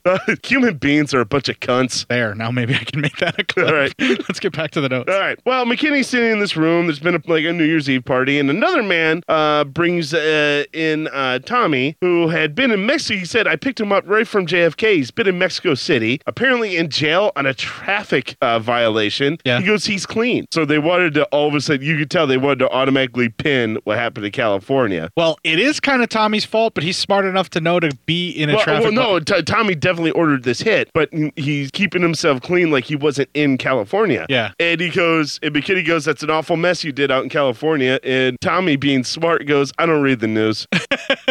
I mean, it's just great. Yeah. Just like I don't know what the hell you're talking about. McKinney comments, he goes, but then Tommy says, but they are giving me all of Cordoza's, territory. And McKinney says, well, they wouldn't let a black person, doesn't say that, but you know what I mean. They know. Yeah, they know. They wouldn't, the syndicate would never give that kind of territory I to a should just black punch person. in you going, racial slur. Racial slur. Yeah, something. They wouldn't let a racial slur. Yeah, something. That's a lot of editing. I've seen me do it. Yeah. But some more men show up, and you get the feeling because McKinney, like, who shows respect to no one in this whole movie, all of a sudden gets, like, really chatty and nervous voiced with these two guys. So let's just see two high guys with this syndicate that sit down. I have a feeling that those guys are high up enough to actually order the death of a guy, even if he is going to be, like, captain of a precinct. Yeah, that guy could, those two guys on their word could probably, like, wipe out an entire precinct and not worry about jail time. They have a senator in their back pocket. Yeah, definitely. They got somebody big. Yeah. Yeah. So, and by senator in their back pocket, I mean that's their go-to. They don't even bother bribing judges. No. They talk to the senator first. Yeah, exactly. They would actually, like, they'd be the guys who would, like, could attack a judge and get away with it, you know? Yeah. like do all that shit. So anyway, Gibbs gets up and he states that, he won't touch the docks, the unions, all the stuff that these guys hold dear. He goes, but what I will do is I will make sure all the ghettos stay in line. And he goes, and I'll make sure they don't rise up. And he uses more expletives to describe like Puerto Ricans and black people as being, too hot-headed, all that. And he says, no, I'll control them. I'll make sure all the ghettos from not just here, but in like Chicago and Philadelphia, all the way out to the West Coast, I'll keep everyone in line if you let me have like Cardoza's area, Cardoza's spot. And pretty much that's what he was alluding to. And the two men nod in agreement, and that was it. So he really kind of turned on the charm. Yeah. And also gave them everything they wanted. He said, give me Cardoza's area, although I won't touch the shipping on Cardoza's area. That'll still be yours, or the unions, or this or that or that. Yeah. It's kind of interesting if you really think about it. What he just basically did was spell out all of the poor people that he was helping before. Supposed to help. Yeah. Clearly not a Robin Hood in this scenario. No. This is where now we start to see Tommy's turn into from like, yeah, go get him. Yeah, to kind of like, ooh, hold on now, because you kind of... It's the point here where Tommy is selling out not only his own people, but anybody else who is also underprivileged. Yeah. And he says, I'll keep them out of all your territories, is what he says. Yeah. And the idea is that he's basically going to expand out his men and all the people that have been trained, and they're going to take over all of the ghettos because they're areas that these guys don't care about. So what he's doing is becoming a national syndicate for those areas right under their noses. And it's actually a pretty brilliant plan. It's a pretty plan, but it's fucking devious hell. And he's kind of undercutting himself at the same time. Yeah. He's trying to grow too big too fast, and he doesn't have the manpower yet and the people he can trust. Yeah. This is a really serious demarcation point for him. When you get to needing a mad dash for power, like McKinney was right one way. You're an addict on $100 day habit. And he goes, you're going to crash soon. And power is Tommy's drug of choice. Yeah. And he is heavily addicted to it now. And he's going to keep trying to grab more and more and more. And like I said, grow too big for himself without a good base around him. Yeah. And he has a good base around him in his area. But when he starts letting some of his manpower go to handle this, that's where he starts to fall. And it's only heard through dialogue. You don't actually see people getting deployed to all the other cities because they don't have the money. Yeah. But you can definitely tell that the people that were with him up until this meeting, like the guys who go do the wet work for him and do all the backflips and fall into the bushes and get hurt and everything. Yeah. Those guys we never see again for multiple reasons. One, they're out there doing this work that he promised will be done for him. And two, we're running out of budget. We got to get moving, so we can't afford all these extras. Tommy then rapes Helen. Fuck you, movie. Yeah. I don't really want to discuss it and go through it too much either. He legit says, this is where I'll end it. He legit says, because she's still very unsure of where she's at with her relationship with him. She, literally murdered 3 people in front of her. Well, when he goes, I'm getting tired of this cold acting. He goes, well, if you want to get raped, fine. I have no problem with that. And then goes, and it's just like, fuck you, movie. Fuck you. And fuck you, Tommy. This is where now it's really over for me. I'm like, fuck you, Tommy. I hope it's a bad ending for you too. If he had any redeeming qualities before this act, we're all off of Team Tommy at this point. Yeah, no one could still be on Team Tommy right now. Yeah, well, you could, but you're a psychopath. Yeah, then you're an asshole. Yeah.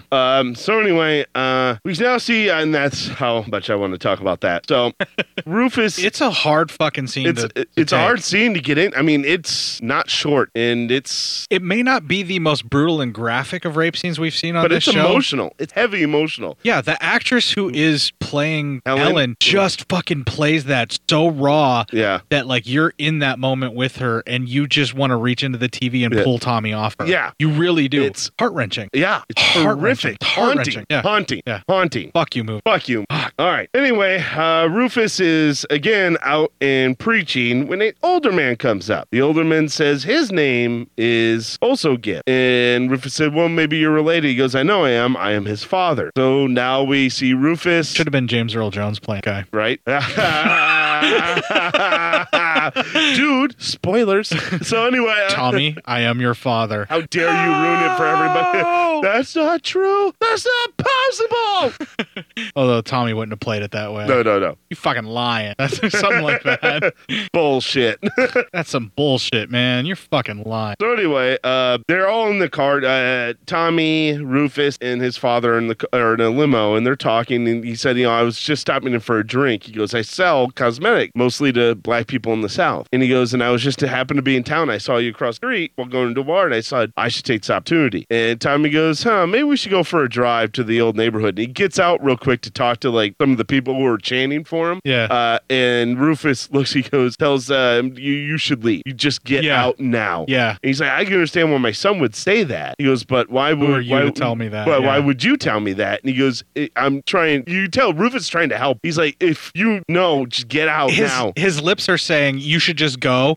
His eyes are saying, dude, he's gonna fucking kill you. You're dead, man. Yeah. I don't want to see you die. I don't want your blood on my hands, figuratively and literally. Well, anyway, the old man doesn't listen, and the Tommy gets back in, and they drive back to the old neighborhood, and that is our next clip. That used to be home sweet home, Pa. Top window, rear. Always seemed to me like a much bigger building. You must know what I do for a living. I'm not going to lecture you. I don't have the right. Did it ever occur to you that I've been waiting 25 years just to kill you? No, wait, listen, please. I mean, it was a depression. I mean, you don't know what it was like then. Then the war and my chance to get away. You never had those responsibilities. I mean, you've never been trapped, or not knowing where to run, or who to hate. I was 20 years old, when I enlisted, and I was a cook all through the war. I was a cook. You never sent home one allotment check. My mom had to scrub balls on her hands and knees for pennies. I'm gonna kill you. She couldn't get no allotment. We wasn't married legal. Folks didn't bother much in those days. She never told me. I mean, I could have sent you something. Go on, start walking. I didn't mean to break it to you that way. I mean, I wouldn't have said it. Don't matter. Move on before I change my mind. Paul. I don't ever want to see you again. I understand. What are you gonna do now? Kill your mama? Wow. Yeah. All right. So Tommy came really close to committing patricide. Yeah. So some of us in this world could probably understand where he's coming from. That's a fancy way, silly, say he almost killed his dad. Patricide? Yeah, you're fancy. No. Do you put your My name is pinky out when Court. you take a drink? No. No? But I put my pinky out when I'm banging your mom. Damn. That's gross. You're gross. You're into some gross shit. You're gross. Mrs. Psyop likes me. She likes my gross. Man, that's gross. And then we also see Tommy's problem with his mother being a maid, that his mother never had a problem being a maid, but he saw his mother having to, clean things and all that. So Tommy is a very prideful being. Yes. He seems like he always has been. And he does not like working the service industry or having his mother be a part of the service industry. And I think the fact that she had to scrub floors on her hands and knees for pennies and not have any money and that they were poor made it that much worse for him because they didn't have anything. And so he grew up resenting his father and blaming him for it, even though, as his father kind of says there in the clip, they weren't allowed to have an allotment because they weren't married legal. A lot of people didn't really bother with that back then. Yeah, they didn't bother getting married. Yeah. And I think that considering that it's like kind of what was he was like World War I or II? It was II. Yeah, World War II. If you think about it, how far back that goes, they probably wouldn't even really have a lot of black folks getting married because of the racial prejudice that was there. They probably wouldn't allow it, or they couldn't. It was really hard to get that be done. really bad. Or you couldn't even afford it. Yeah. Something along those lines, which is why he said most folks didn't bother with that back then. Yeah. It kind of makes sense. And I think Tommy finding out that he was a bastard makes him feel even more shamed and remorseful. You can tell there's something in his... It breaks Tommy. It does. Like, it really breaks him. Like, that, what little bit of pride in who he thought he was, it wasn't that his father abandoned him. It was just that he couldn't get the money back. They wouldn't allow him to get the allotment or anything like that. And he obviously couldn't afford to send it back. And he's even remorseful for it. And this breaks Tommy. Tommy's not used to someone who's trying to say he's sorry. And also, he spent so long demonizing the man that now seeing it from this side, it's like, well, his whole entire world's been flipped. Yeah, it's kind of hard to deal with the fact that the father that you've been demonizing forever isn't the bad guy you always think that he is. How you doing over there? I'm good. Yeah? Yeah. Everything all right? Yeah. Do I sound like I'm... Well, I don't know. I didn't say anything. What's wrong with you? I just get that glazed over look in your eye, looking far away like you weren't really here in the moment. I'm feeling a lot farther away than I should be. Oh, here we go. Just do the notes. I'll be fine. Okay. All right. I said do the fucking notes! Okay. Oh, he's breaking. Anyway, so now we see Tommy's kind of sitting there. He's on the phone arguing about how he's going to send men back in body bags and all that if they keep creeping up into his territory. Helen comes into the room and he gives her a dress for California, but then she pretty much throws it away, away from her. And he leaves the room and Tommy goes, why does every time I give someone a gift, they throw it away? They throw it back in my face. It's because you've figuratively and literally raped everyone around you. Yes, it's including Helen horrifically. You dumb prick.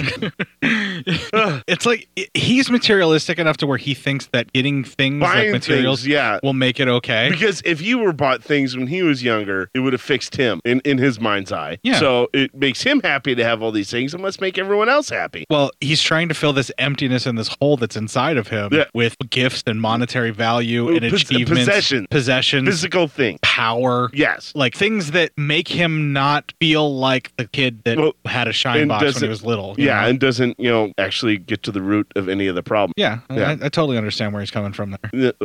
Just do the fucking nose. Okay. Yep. Tried to fill that big hole in your heart with the podcast by screaming into the ether. I feel you. Well, I do need constant updates and adulation and constant external validation. Go to the Cinema Psyop page on Facebook.com. Like all of my posts and tell me that you love me. Please.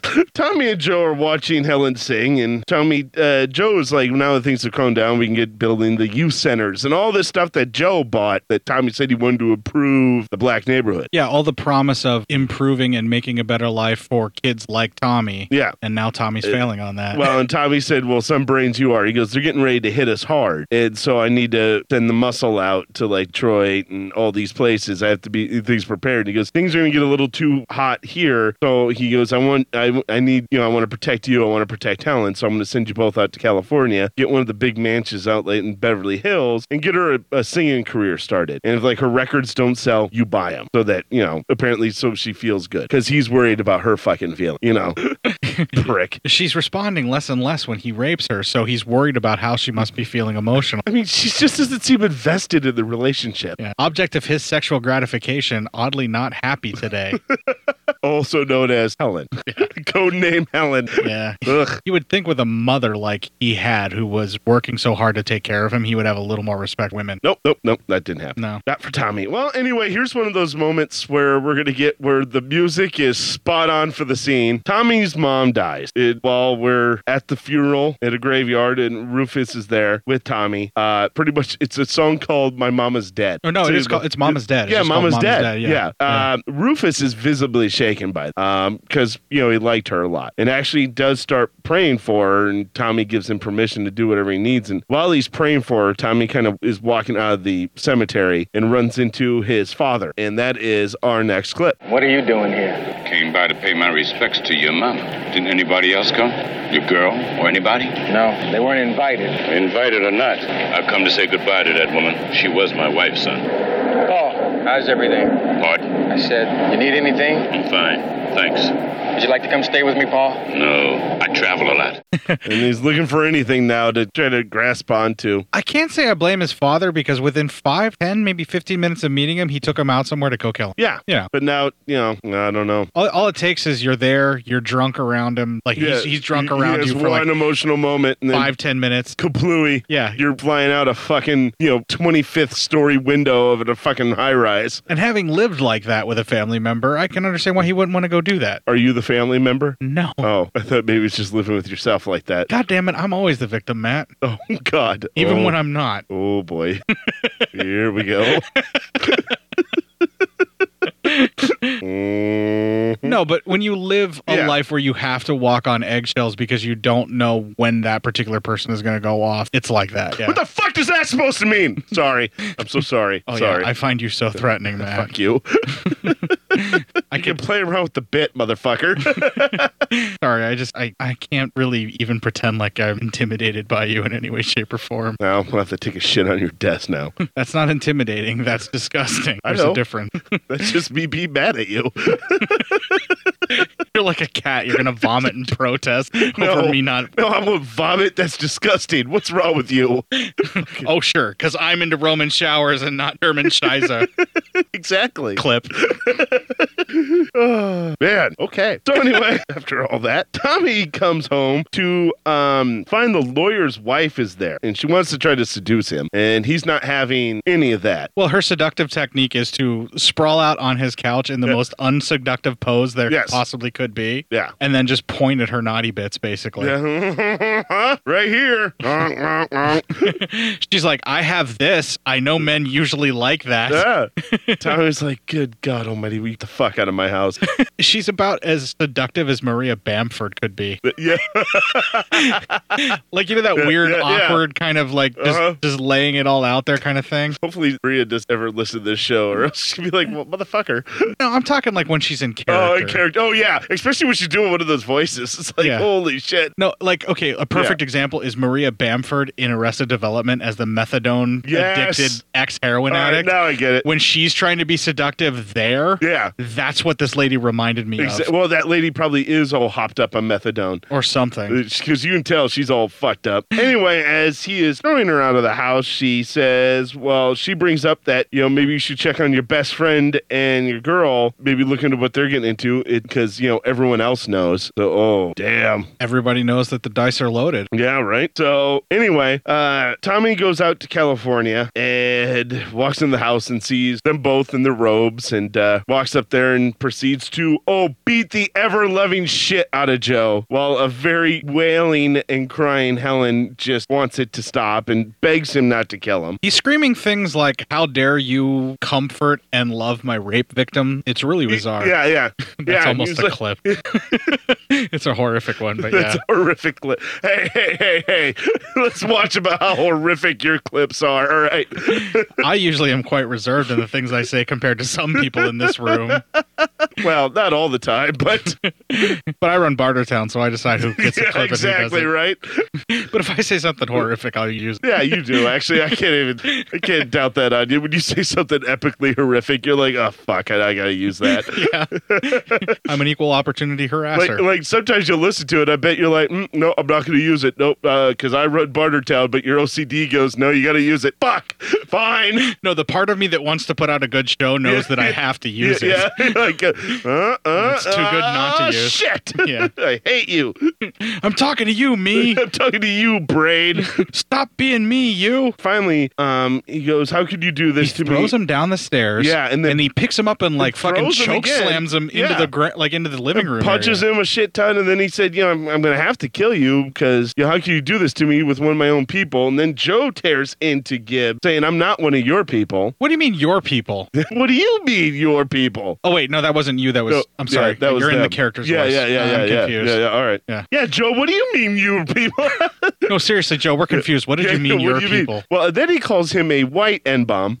Joe calls him that and saying, you know, you turned pretty much, tearing him down for turning against everything that they originally were going to do. And, you know, all the people who he promised he would help. And say he's no better than any of the people who he's taken down so far. Well, essentially what he's trying to say is, you made us all think you were going to be Robin Hood, but you ended up becoming Walter White. Yeah, exactly. Quite literally, he becomes Walter White by the end. In Joe's opinion, probably he's worse than those other people because, I mean, you're stabbing your own people in the back at this point. Yeah, he's like an actual crack dealer. You're poisoning your own people when you're selling it on your own corners in your own neighborhoods. That hits Tommy kind of in the heart, you know, when he says that, and he does leave without killing either one of them. The spring goes out of his spine. Yeah. And he even says something to her where he's like, you picked the one man that you could leave me for that you knew I wouldn't murder. Yeah. Yeah, because the kids that he grew up around are almost like his extended family and brothers. Well, it's Rufus and Joe, especially those two are kind of the most important to him. And yeah, I think he still was going to try to kill Joe until Joe went on that rant on him. And I think that kind of snapped him to a reality that he couldn't, you know,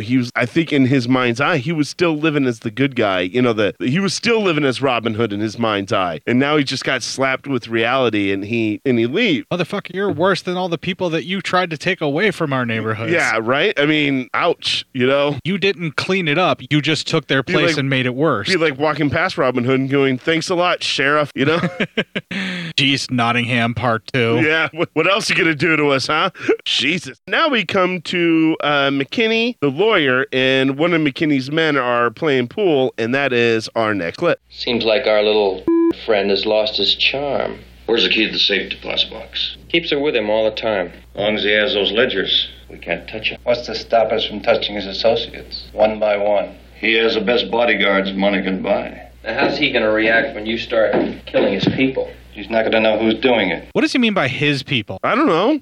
What do you mean by his people? What I would mean is by the people who work for him. Yeah, I think that's what he too. Oh, I'm just really on guard with this movie. Me too. It's really yeah. uncomfortable. I think that was the one time he wasn't saying something racist. Right? The one time. I think he was legit saying, like, he was concerned the people about who work for him. Yeah, if you kill the people who work for him, then it makes it easier to kill him. It's quite literally the only time in this film that a white person looks at a black person as a person. Yeah. In this movie. Hey, progress. Kind of. Kind of? Yeah. Maybe we'll take a win. Let's take him where we can get him in this movie. I guess, right? And then we have a killing montage where all of Tommy's men are being murdered by this one guy who must be like McKinney's main henchman. I don't ever get his name, so I don't know. I just always call him McKinney's henchman. And he kind of just goes out on a killing spree on everybody. All those white racist people look the same to me. Pretty much. We then come to McKinney and the lawyer visiting Helen. It appears as this is now a few years later because Helen has about a 2-year-old child and a brand new baby. It's been 2 years exactly. Yeah, 2 years exactly. And that is our next clip. We would like to ask you some questions about your husband, Joseph Washington Jr., and about his long association with Thomas Gibbs. Joe doesn't work for Tommy anymore. Mrs. Washington, we have enough evidence to put your husband behind bars for at least 5 years. Well, why are you telling me about it? Because we don't want your husband. You know damn well that Tommy and I have been in business. He's had his way long enough. Now it's my turn. But I need a friend. Somebody close to Tommy. Tommy hasn't had a steady woman since you left. He'd be glad to see you. I can't do this to him. Look what he did to you. From Beverly Hills to a shitty furnished apartment. You can't get a job as a singer. Your husband can't get a job as a lawyer. You just had another nice little baby, didn't you? You've got responsibilities. I don't think Tommy would lift a finger to help you. I know he would. The ledgers again, right? That's how I first met Tommy. He used me. This time, it'll be for myself. You can't go in there! Now just take it easy. Better do what he says. Just take it easy now. Do what he says and everything will be all right. Just want to remind you, don't make any mistakes. I had to fucking pick a clip with a fucking screaming baby in it. Why do you think I picked that clip? It took me so much to just cut around that as best I could. I know. Oh my God, that baby. Yeah, that scene was so not important, but I really wanted that clip in there. You know what else is not important? My life, I know. And babies in general. Yeah, probably. Yeah. Well, I don't have a baby anymore, so I could say, yeah, you're probably right. Circle/baby, goddammit. Anyway, so Helen visits Tommy and she sleeps with him. And there's nudity, and you might say, oh, hi, thanks, movie, because, you know, she's not being raped, but she's still being coerced into doing this. This is still rape. No, this is still very much rape. Yeah, she's being coerced, but the person pulling the trigger is the fucking these other guys. But this is still very much a rape. Yeah, even though she appears to be... Tommy's unaware of it, this is still very much a rape. Yeah, and it's really uncomfortable, and it goes on for a really long time. Yeah, it's almost like this movie even tried to make it sexual and sensual, and I'm like, it felt uncomfortable the whole time. They're trying to play it up for titillation, but in the modern day era, you know, it's like the Pete Venkman thing, where like you look at it now and you're like, yeah, that's not charming. Yeah, that's not romantic. This is not sensual. That's a rape. This is a non-violent rape is what's happening here. That's exactly right. Yeah, it's exactly what we're seeing. Anyway, as Tommy sleeps, she's able to steal the keys for the safe deposit box. And then she's able to leave, saying that she would call him later. We now find out that McKinney is commissioner, so he did make commissioner. Finally. I was thinking captain, but it's farther up. He's a commissioner. Yeah, he's a commissioner. And the lawyer's now talking to him and says he has the books. And then what we're going to find out later is a mistake on the lawyer's part in which he says, no, I will keep them here with me and they will be safe. So the lawyer's already starting to turn against McKinney, saying he won't give up the ledgers. He's going to keep them with him. But also stating that he sees a note that letting him know that Tommy will be at Tiffany's at 1 p.m. The next day to buy a gift for Helen. For Helen, which my God, man, that man has his day planned out. I don't know where I'm going to be at 1 o'clock any given day. That guy already sent a note he's going to be at Tiffany's at 1 o'clock. This is before there were cell phones, texting, and all that other stuff. So you did have to plan out your day. Planner. Particularly if you're somebody like Tommy who needs to be reached. You know, they would probably get a call at Tiffany's for him. Yep. And then he'd have to go to an outside line. This leads to an assassination attempt the next day, and Tommy is shot in the gut. He's trying to get away, and you could tell it's mixed in with scenes of McKinney getting a phone call from his guy, and McKinney pretty much saying, "Don't worry, it's fine. Just keep on him. He can't take an ambulance because if he gets into a police ambulance, they'll take care of the rest." So pretty much he knows if he goes to any hospital or anywhere, he's going to die. They'll just finish the job. Yeah, they have a way to get rid of him all through the city. Yeah. This chase scene, even though it is not as more fast-paced like you would get in a modern chase scene, it's a pretty good chase scene. The tension is there the entire With time. the cab driver who doesn't give a fuck as long as you give him $500. That motherfucker's up on the sidewalk with the most expressionless face possible. Fucking A. I love this cab driver. 10 stars. Would use again. Yeah, he's definitely a Lyft driver that you'd want. Oh, yeah. He gives him $500 to mount the curb, and then the guy stops, and then he has to get around something else at some dump point. Truck. Oh, no, the guys are still keeping up with him. Yeah. So he gives him like another $500, and he backs over one of the guys trying to shoot him. Yeah. And then the guy hangs on, and he's like, he's going to shoot me. He's going to shoot me. So he stops, and the guy flies off. Fred Williamson plays the terror there that he feels like he's going to die. Yeah. And he drops all that tough guy persona thing that you actually He's see. almost back to being that scared kid. Yeah. Yep. There's a lot of that sound in his voice and the way that he's actually shouting out. Yep. I think they really did a good job of keeping continuity with this character. And he doesn't just always remain the stalwart badass. He's actually a scared little kid who is acting out and lashing out throughout his entire life. Yeah. And he puts on this facade of being a tough guy when deep inside he's this scared little boy who's just looked to not feel lonely and sad and hate himself anymore. Exactly. Yeah. Anyway, at one point, he's able to get the drop on McKinney's man and chokes him out death and leaves him on a park bench and puts a newspaper on top of his face like he's just a homeless guy asleep. Another homeless guy mumbles, "He just killed that man." As he runs by, he's just killed that man. But he's all drunk and he's so fucked up. Yeah. You could have played that role. I could have nailed that shit. Tommy visits Rufus, who's now bought into the whole prayer thing. Like, he's always a legit preacher. He thinks he's a faith healer. He's not just a money launderer. We totally stepped over that and never even commented on it. What a brilliant scheme to launder your money. You even get tax evasion perfect in that. Oh my God, it's such a brilliant course to go. I think I feel a new religion coming on, Matt. Go on. Here's how it's gonna work, Matt. All right. We're gonna scam people, Matt. I was blind, and now I can see. We're gonna take their money, Matt. Court's got the healing hand. We're not gonna let the taxes be taken from us. Psyop Church, baby. Hallelujah. Well, while visiting Rufus says, "Oh, I'll heal you. I'm going to heal you." Like, starts praying to heal him. Like, Rufus has gone off the deep end. And the whole time he's trying I think he's cracking under the pressure, too. And every time he's trying to talk to him, he's like, "Rufus, you got to help me get the ledgers. That's the only thing that's going to save me. We got to go to the bank, get the ledgers. We got to get the ledgers." And he won't shut up to the point where Tommy smacks him. And Rufus is just kind of sitting there whining and crying. And then Tommy leaves because, like, Rufus is gone. Rufus has gone bye-bye, Egon. What do you got? I'm terrified beyond all capacity to think right now. Yeah. Everything's crumbling around Tommy all at once. So Tommy then calls Joe, but Helen picks up and she hangs up. He calls back and Joe does answer. And he lets him know about McKinney, that they're making their move and that he's shot. Joe does say that his only shot is those ledgers. And Tommy still thinks they're in the safe deposit box. And so Joe says, "I'll meet you at the lawyer's office and then we'll go get them." And Helen tries to stop Joe from leaving, but doesn't. If she would have flat out just told the truth, some things later on may not have happened. Like, Joe may not have gone. Yeah, but she should have. She let him. Yeah. Here's where now I'm like, well, Helen, you made a really bad decision here because you sent him on a fool's errand because she knows that they're not there anymore. Are there any good people in this movie at all? Well, it's not that Helen's bad. She made a bad decision there, but Helen's scared. And I mean, for how many years has she been kind of like a prisoner and constantly raped by this dude?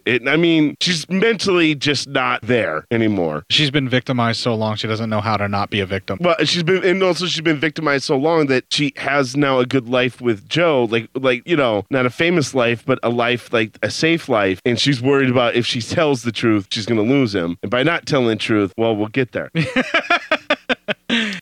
Gee, if people haven't watched the film, they pretty much can piece it together anyway. Then why? I didn't say that Joe died. Fuck. 2 and 2 equals 4 anyway, man. Yeah, that's true. So anyway, at this point, we're back at the lawyer's office and we hear a gunshot. And we see that McKinney has murdered the lawyer and he's just sitting in his chair with the gunshot wound to his head.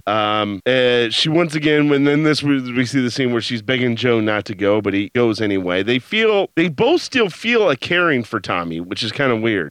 Joe more so than her, but Joe has the childhood growing up with him and those kind of ties, and everything that Joe has, even though all of it had been taken from him, is still kind of credited to what Tommy did in Tommy's ambition. Well, Joe runs into McKinney at the lawyer's office, and while holding him at gunpoint, McKinney pretty much tells Joe that Helen helped set up Tommy, that he's got the ledgers, and how Helen helped set up Tommy by sleeping with him, and said, but she didn't mind all that much. And that sets Joe into a range, and McKinney shoots him in the head. So pointing the gun straight up in the air. Yeah. And somehow the top of Joe's head comes off. Yes, exactly.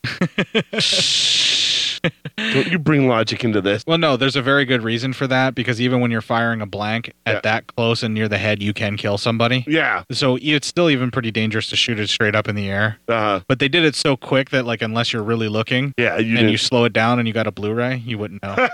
Yeah, we know what you did on Saturday night. So anyway, it was or Sunday last night. night. Yeah. Sunday night. I watched Westworld. So yeah, that's why I made Westworld references. Yes, I know. already. So Tommy gets to the office and is jumped by McKinney, and there's somewhat of a scuffle. Not too much of one this time. It's important to note that Tommy is still slowly bleeding out from that gut Yeah. shot. So while McKinney has him under gunpoint, that goes to our next clip. You killed your partner.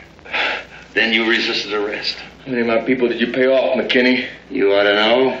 Everybody's on the take. I was reading them ledgers of yours. A lot of important names in there. You just shut your fat mouth, McKinney!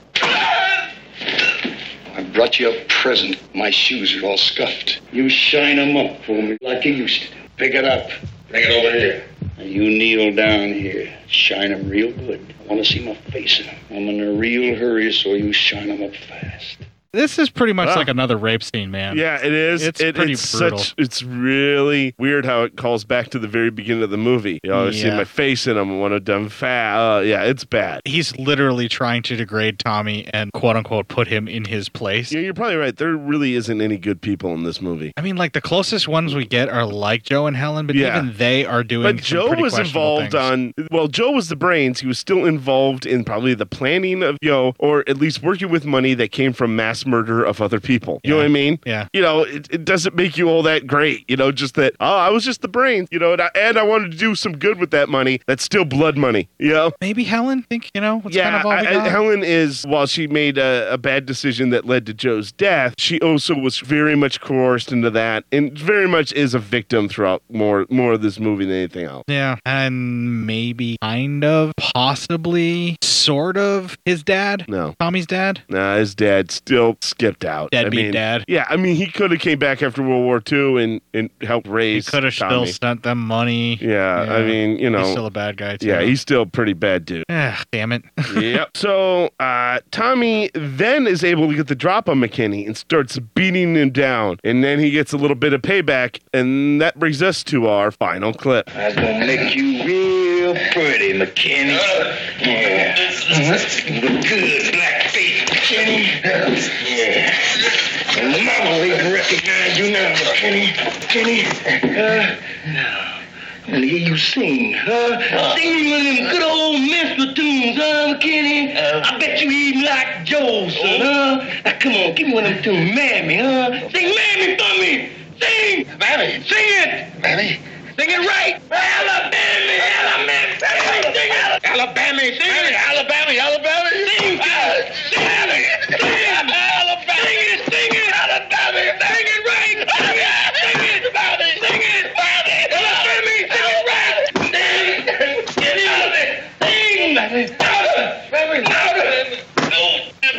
Sing!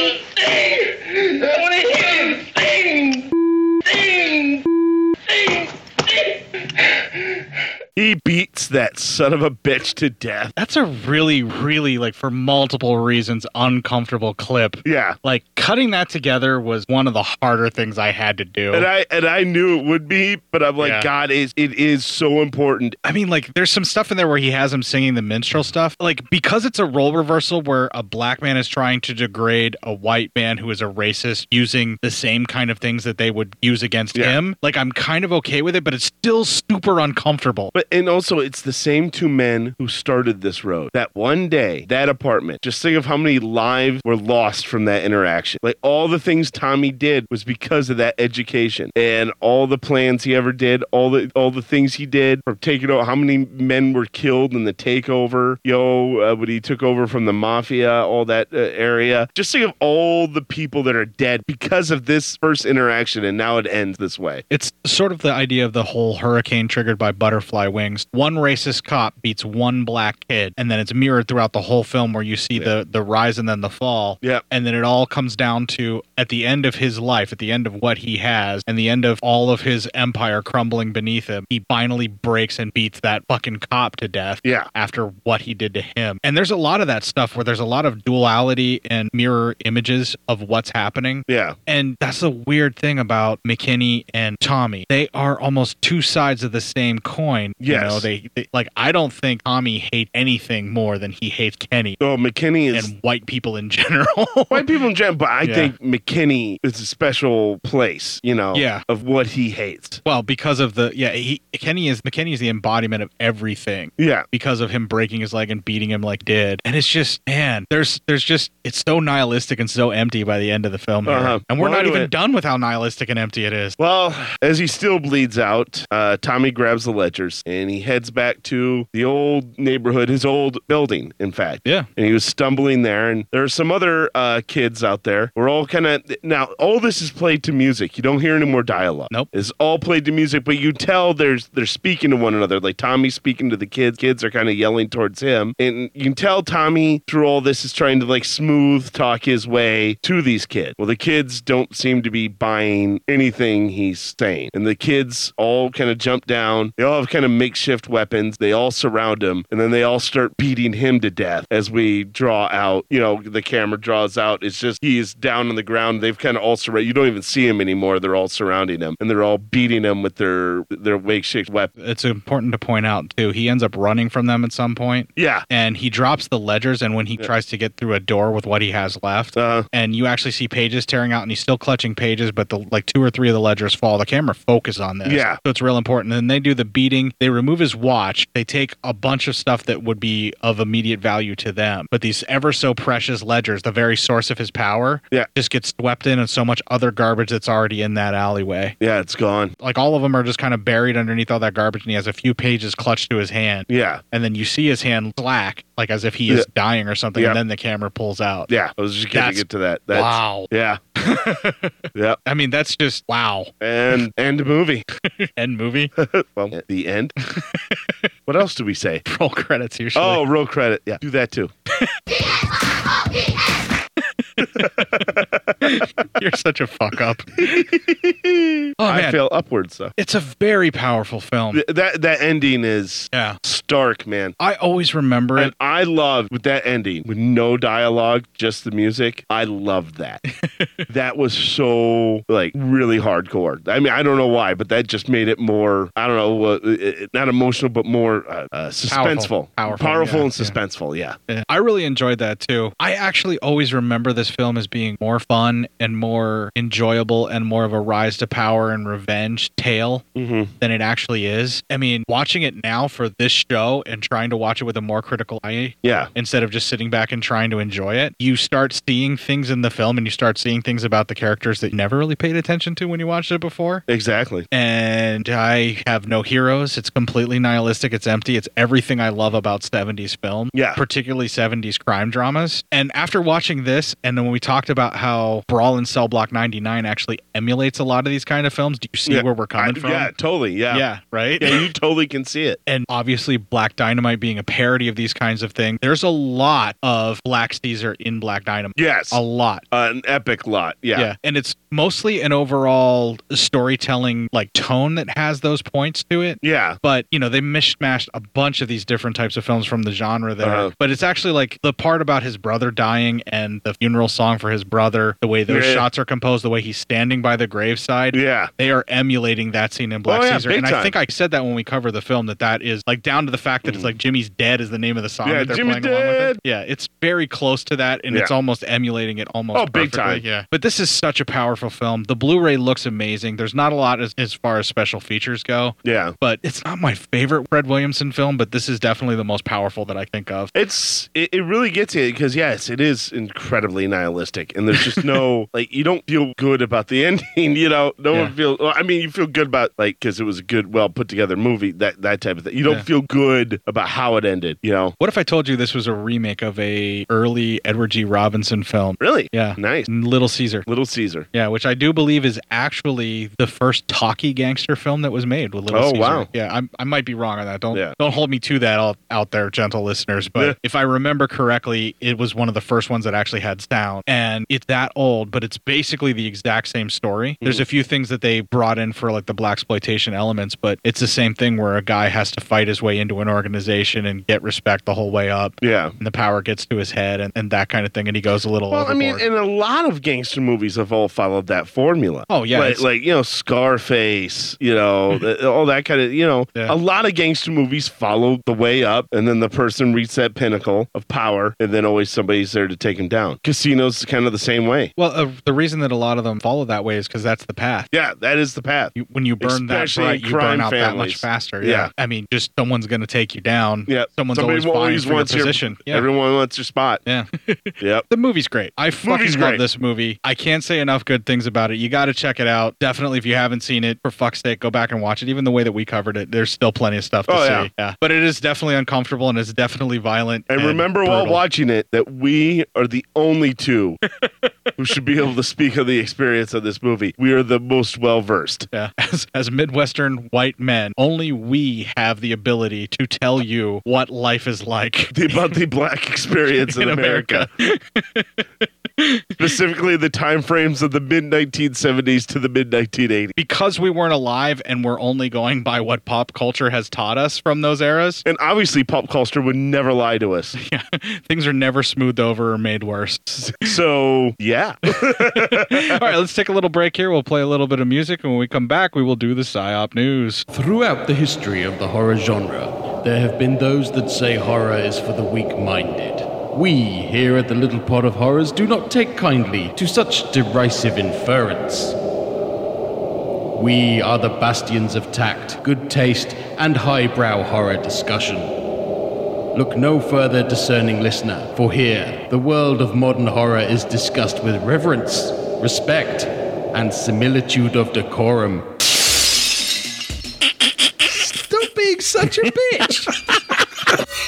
Hey everybody, this is Tim Dorn and you are listening to The Little Pod of Horrors. Even the people who hate horror love to talk about horror because they love to talk about how much they don't like horror. I don't know. Do you want me to Google horror movie Ghost in the Attic? Hi, I'm Nacho Vigalondo, director of Time Crimes and Open Windows, and you know what? I'm listening The Little Pod of Horrors. Seriously though, join us for festival reviews, interviews, and guest spots from fellow beloved broadcasters.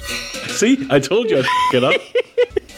My name's Gareth Evans, you're listening to The Little Pod of Horrors. By sexualized horror, do you mean torture? No. No, exactly. I've got to bleep that now. Hello, this is #1 New York Times bestselling horror author Scott Sigler, and you are listening to The Little Pod of Horrors, which does for podcasting what Chucky does for daycare. The Little Pod of Horrors. The best idea since premarital sex on Halloween. Come find us on simplysyndicated.com and on iTunes. If you dare.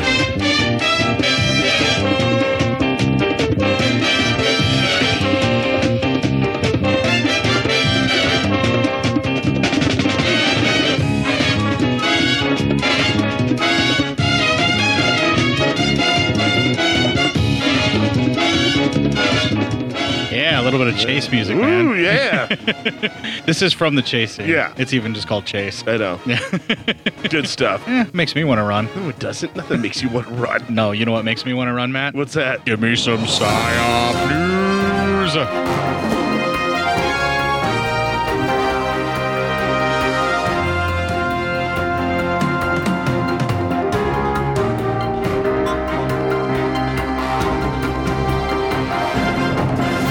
was shared to us by our friend Scott. Scott actually has a new podcast, a podcast by the cemetery. Oh, okay. All right, well, this is shared by Scott. From Podcast by the Cemetery. Podcast by the Cemetery. Yeah. It's an article from Deadspin. Woman fiercely shits on floor of Tim Hortons and throws it at employees. Of course you're going to pick the one where somebody shits somewhere. Well, yeah. I just shit myself while reading that, so. Notice that I never grab any of those clips because I know that you actually like talking about shitting yourself. I love shitting myself. So, a woman in Canada was so incensed about something Tim Hortons employees did or didn't do that she dropped her pants, took a dump on the floor, and threw it. It's like a sprinkler going off. Grabbed some napkins to wipe her ass and threw those too, and then left. This is like Traces of Death fucked a porno. There is no pixelation in the sped up live leak video associated with the story, and you're going to see everything that this woman, full of rage and previously turds, does to forever sully the floor of this Tim Hortons located in Langley, British Columbia. I think that's going in the spank bank. Did she apologize afterwards?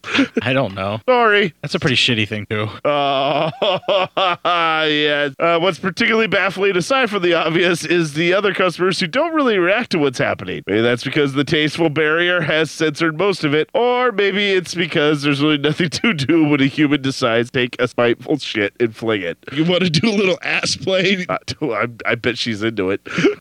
That's just bizarre. I don't even have clips that would cover that. According to Abbotsford News, this all went down Monday around 6:15 p.m. And there's a lot of weighing around. Probably. Police arrested the woman in the parking lot and are still determining charges. I'm homosexual. Always looking for wang. A decent exposure, right? What did I just say? I'm homosexual. Always looking for wang. Nice. It's two clips played back to back. I know, but I'm like, I didn't even know about the second clip. I'm like, yeah, all right. Oh, you don't remember that one? No. Well, you are. Always looking for wang. Well, we all know. I'm fat. I'm trying to find my own. I'm homosexual.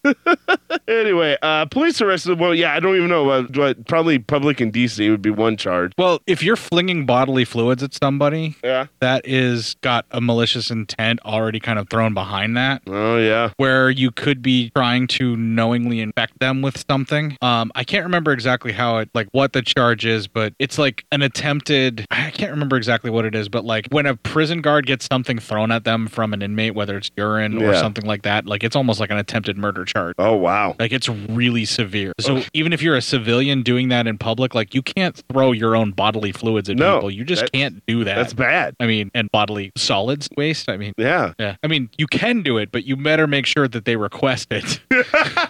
And under safety of a glass table. Well, I mean, that's all in the eye of the shitter. And shitty. Shitty shitter. The shitty shitter. The Shuttite.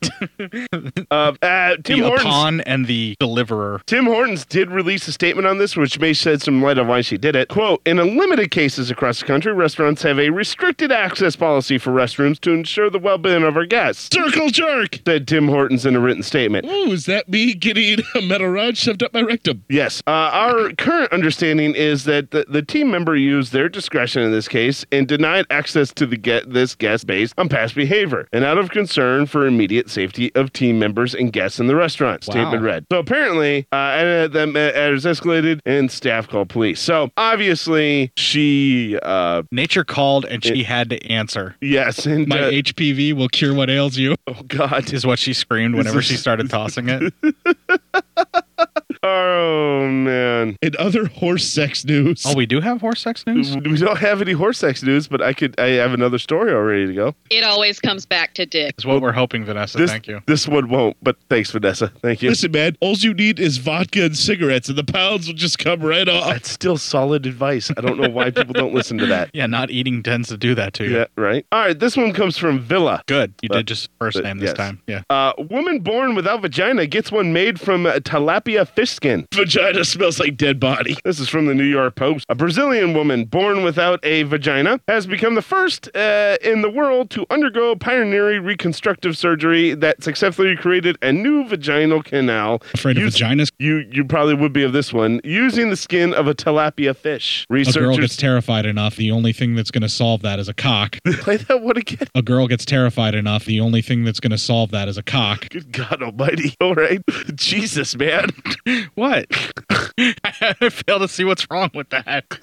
Okay. Why is that the thing that throws you off so bad? I don't know. That's not even the worst thing I've got of me saying clips. This just sounds bad. Researchers at the Federal University of Ceará, UFC, in northeast Brazil, led by gynecologist Dr. Leonardo Bezerra, revealed that unprecedented procedure called a holy fuck. No, I'm not pronouncing that. That or they just had a bukkake mouth part. Possibly. For the procedure? A neovaginoplasty was neovaginoplasty. Yeah. Neovaginoplasty. Yeah, there you go. Was performed on Juscelino Marino, 23, in April 2017. Gotta love a girl who can take a punch. The unorthodox treatment is faster, cheaper, and less aggressive than the conventional method used for sufferers of Mayer-Rokitansky-Kuster-Hauser. Jesus, MRKH. Thanks for the fucking abbreviation after the fucking word, news article. Shoot some fucking ropes. Exactly. A rare congenital disorder that affects approximately 1 in 5,000 newborn girls and results in the absence of some or all of the female reproductive organs. Okay, I'm a little confused here. I'm just trying to clarify. Yeah. Was she born without anything or just a vaginal canal? Do they say it in there at any point? It does not yet. Because as we all know, the various parts of the female anatomy, yes, the vagina is just the opening with which things can be inserted for pleasure and or procreation. Yes. Hopefully for the former and not the latter. Whatever floats your boat, sure. And also very consensually, whatever you're putting in there. Of course. But there's also the vulva, which is the proper part, the outside. Yeah. So it is possible for her to have like everything else but that opening that just never grew in. So maybe they had to create that. Or are we looking at like a Marilyn Manson Barbie doll type situation where there's just nothing there? And I'm talking about all mechanical animals on the front cover that I'm referencing where I'm going to keep reading. We're going to find out. I'm intrigued. Like I want to see before and after photos now and jerk off to them. The cock wants what the cock wants. It's fair. And that's a clip. The revolutionary treatment involves opening a space between the vagina and the anus and inserting a tubular mold lined with the skin of the freshwater fish. Afraid of vaginas? Once in contact with the patient's body, tilapia skin acts like stem cells and is absorbed and transformed to cellular tissue, forming the walls of the canal similar to that of an actual vagina. That is implied 13-year-old Bush. Before being used, the fresh skin undergoes a special cleaning and sterilization process in the lab, followed by irradiation to kill viruses. If you want a fear boner. The process removes all the scales and fish smell. We're not touching that one. We're not going there. Come on, dude. A little fucking decorum here. It results in Come on, man. I'm going. Just get your shit together. Just stop. Don't look at me. I can't. I gotta make sure you don't fucking do it because I see it in your eyes. Fishy. Don't, dude. Seriously, knock it the fuck off. I mean, a bit fishy. What's going on, dude, isn't it? I'm really disappointed in you right now. I'm really fucking. Let's just finish the news and have like a little bit of fucking decorum. At least it wasn't tuna. Oh, Jesus Christ. I'm so ashamed of you right now. I'm just so fucking ashamed of you right now. Anyway, before being used, the skin undergoes a special clean. I did that. The process removes all the fish smell. Yeah, and results in a. I can't do this. This story, I just can't do it, dude. This is breaking my brain. Every time you read that part of the article.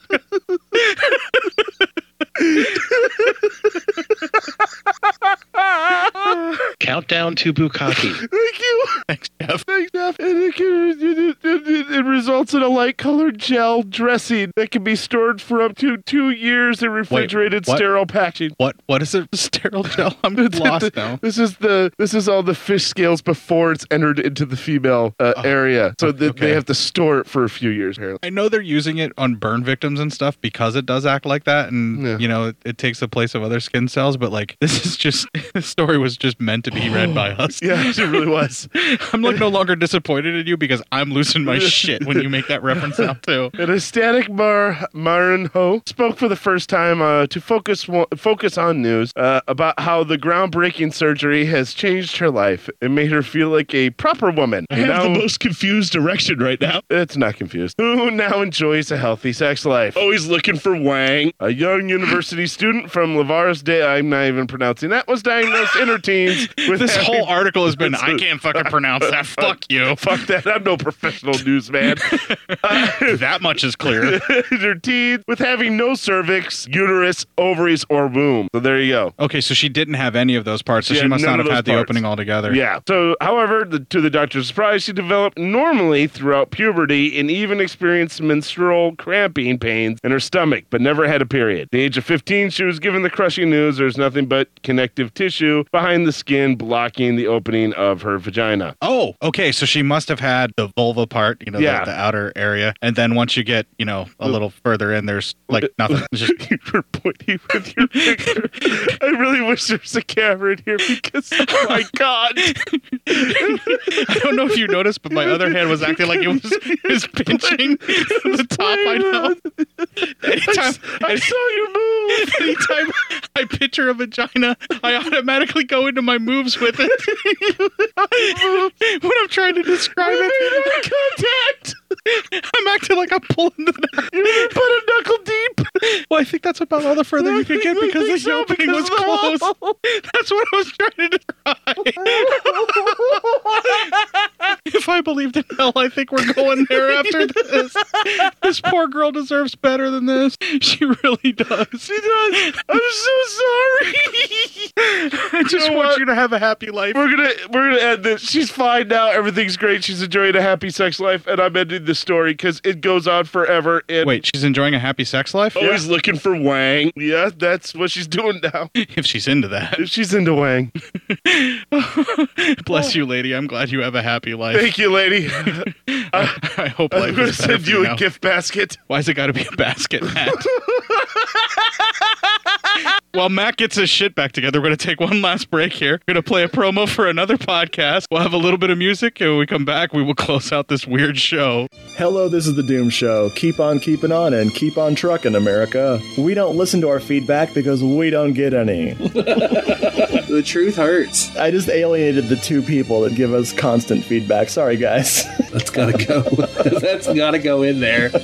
So on the show, we talk about giallo movies and slasher movies and cult movies. Sometimes we even talk about Cameron Mitchell and his movies. I am Richard. Who are you? I'm Brad, the guy that's not Richard, or Jeffrey, or Simon. That's right. We have 4 people, and we always talk at once, except to each other. Jeffrey lives up north. Simon lives across the world. Richard lives in Penis, Alabama. Hello, This is The Doom Show is a proud member of the Legion Podcast Network. Check out the other shows on legionpodcast.com. You can check out more Hello, This is The Doom Show at hellodoomshow.podomatic.com or at doommoviethon.com.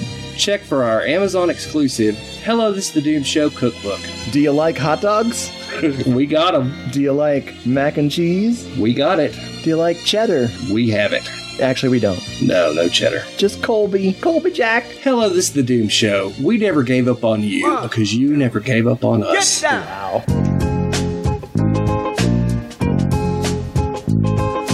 Paid the cost to be the boss. Paid the cost to be the boss. I paid the cost to be the boss. Look at me. You know what you see? See a bad mother. Look at me. You know what you see? See a bad mother. Paid the cost to be the boss. Paid the cost to be the boss. Look at me. You know what you see? See a bad mother.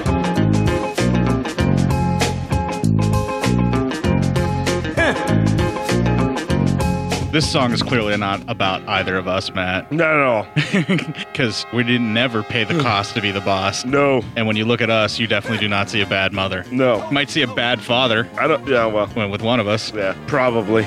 Yeah, and one of us you might see a bit of a psychopath. At this point, man, I don't know. All hope is lost. I've gone bye-bye, Egon. I am super glad that we had the news to lighten the mood after all of that, though. And I still feel very horrible for that girl, but congratulations on your new vagina clip. Yep. All right, folks, you can find us legionpodcast.com/cinema-psyops. You can join our Facebook group, Cinema Psyops, where you can post all sorts of crazy news, alternative photography having to do with the episodes. I don't know, alternative photography, what you think Matt might be doing in his spare time, whatever you got, it's in the group there. Yeah. But, keep it above board, folks, because if you violate those terms, even if you're just posting an Onion article, they will ding you for that, because that happened to me. Really? Yeah, I'm on a mini 24-hour ban because of an Onion article. What the fuck, man? I tried to get them to review it, and they wouldn't even fucking go for it, Fuck you, Facebook. Fuck you, Fuckerberg. Yeah. And your weird algorithms. Fucking shithead. If you'd like to find me on there until I get released from my mini Facebook jail, I am Court Psyops. If you'd like to find Matt on there, he is Matt Psyop. If you found the plank that says brutal and looks all yellow and jaundicey, you've found Matt's actual face. That's what he looks like. That's my real picture. It's very progressive of your people to hire you where you work. Jesus. What? I'm just saying, somebody that looks like you, the board and everything. Yeah. I mean, I'm not a boardist or anything. You seem like a boardist. Yeah, would I be? You're border. Fair enough. If you hate both of our jokes, you can email feedback to Matt, psyopmatt@gmail.com. Tell him to quit this show and join another podcast that you'd like to hear him on more because he's funny and you don't think he should be wasting time with Court. Damn, listen to you. If you want to email feedback to Court at cinemapsyopscourt@gmail.com. Let him know that he sucks, you hate him, and you feel like he should just stop doing the show altogether because you can't stop listening to it. You're really being hard on yourself for not recording that first 30 minutes, man. I'm never going to forgive myself for that. I mean, you really should let that go. I just literally got over the time it happened with F-13. Oh, Jesus, that was like over 2 years ago. I just literally got over it and it happened again. You can twit a couple of tweets to a couple of twats, which feels really inappropriate after our PSYOP news to say. Oh. I'm at Court_PSYOP. Are we deep twats? Maybe. Couple knuckles. Yeah. I am at Court_PSYOP and he is at PSYOP Matt. You can send us some pics of, I don't know, something cool. Yeah. I give up. I'm burnt out. I got nothing. I know, man. I don't know anymore. While you folks are out there trying to do your best listening to all of these wonderful podcasts, I'd like to thank you for downloading and listening to ours. Kick the fuck out of your week, folks, and make it your bitch. So you try hard or you die hard. No one really gives a good damn. You try hard and you die hard. No one gives a damn. There's a dime, boy. Give me a shine, boy. Burning hot in New York City. Ain't no way to be. But where can you go when you're down and out in New York City? I'm never, never, never gonna get that way again. Oh! No, no, not me.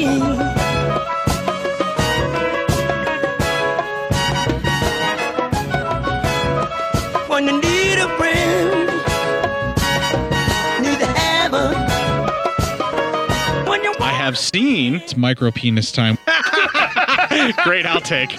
Offering to sign the shoes of an older white man. Sign the shoes? What is he That's famous that he's going to sign? Shine. Hit that one again. Because we did this. They don't know that we did this joke again. I wonder if these jokes are falling as flat on them as it is for us. Fucking God, I hope so. We deserve that. We deserve this. Don't worry, this is all going to get good here. All right. I'm so sorry, Fred Williamson. You deserve better than this. We done fucked up. We're sorry. We did the one thing you probably never did in your life. We forgot to push the red button. Wow. I don't know. I guess. I'm just saying. Probably. It seems like if there's a red button needed to be pressed, he probably pushed. Yes. Fuck old people. No. Only if they let you. Yes. I don't know what you wanted to say to that. All right, now the magic's back. Yeah, all right. Let's stop recycling and trying to capture what we lost. I know, Jesus. Well, it takes two to get laid unless you're, flying solo. Are you saying it takes two to make the thing go right? It takes two to make it out of sight. It clearly does. Yeah, of course. Yeah. All right. Sometimes it takes three. And if, you're in a larger house, sometimes it can take 25 to make the thing go right. Ooh, yeah. Gonna need a lot of lube, like an industrial-sized container. You know what you need more than just lube, though? You need air fresheners, because damn. And a whole lot of plastic drop cloth that is yeah. rubberized. Yeah, because you could root a couch. With that many people, you're ruining like the whole fucking floor. carpet. Yeah. It's a wood floor, though. Yeah. Might ruin the finish. And even if it's like really sealed professionally, Yeah, like yeah. hospital grade floor that's been like hot waxed. Maybe. Oh my god, it might sound like a weird puddle. It takes 25 to make a thing go, oh boy. It makes 30 to make it go, oh no. At some point, an orgy just turns into too many people and a lot of people waiting around at the buffet. By the way, what's a buffet at an orgy? Good God almighty. People that are as fat as us. And now let that vision go into your head. What, fat people orgy? Yeah. You're welcome. Thank you. That's the quickest you've ever finished. Let's just say it's bad. It's bad. It's not a good scene.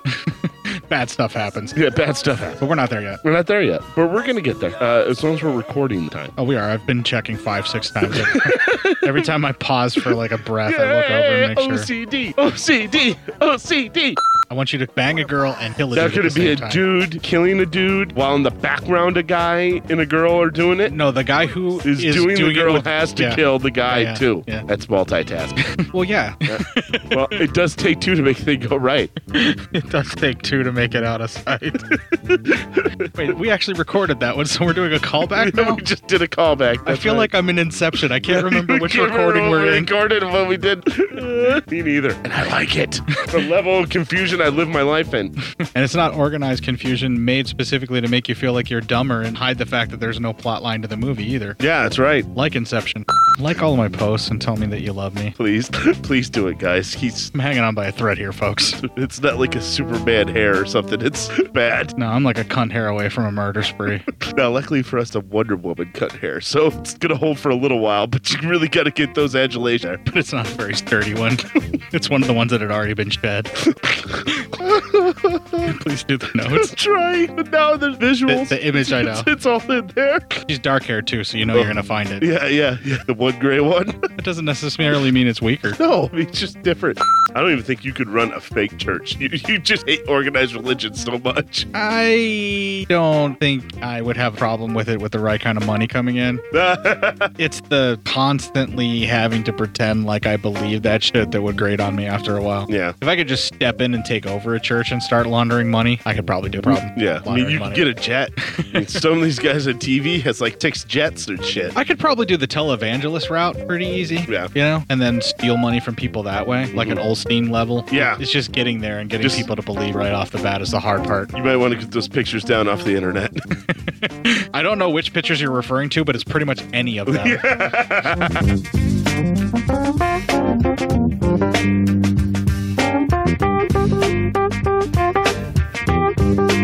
So veiny. Human beings are a bunch of cunts. The cock wants what the cock wants.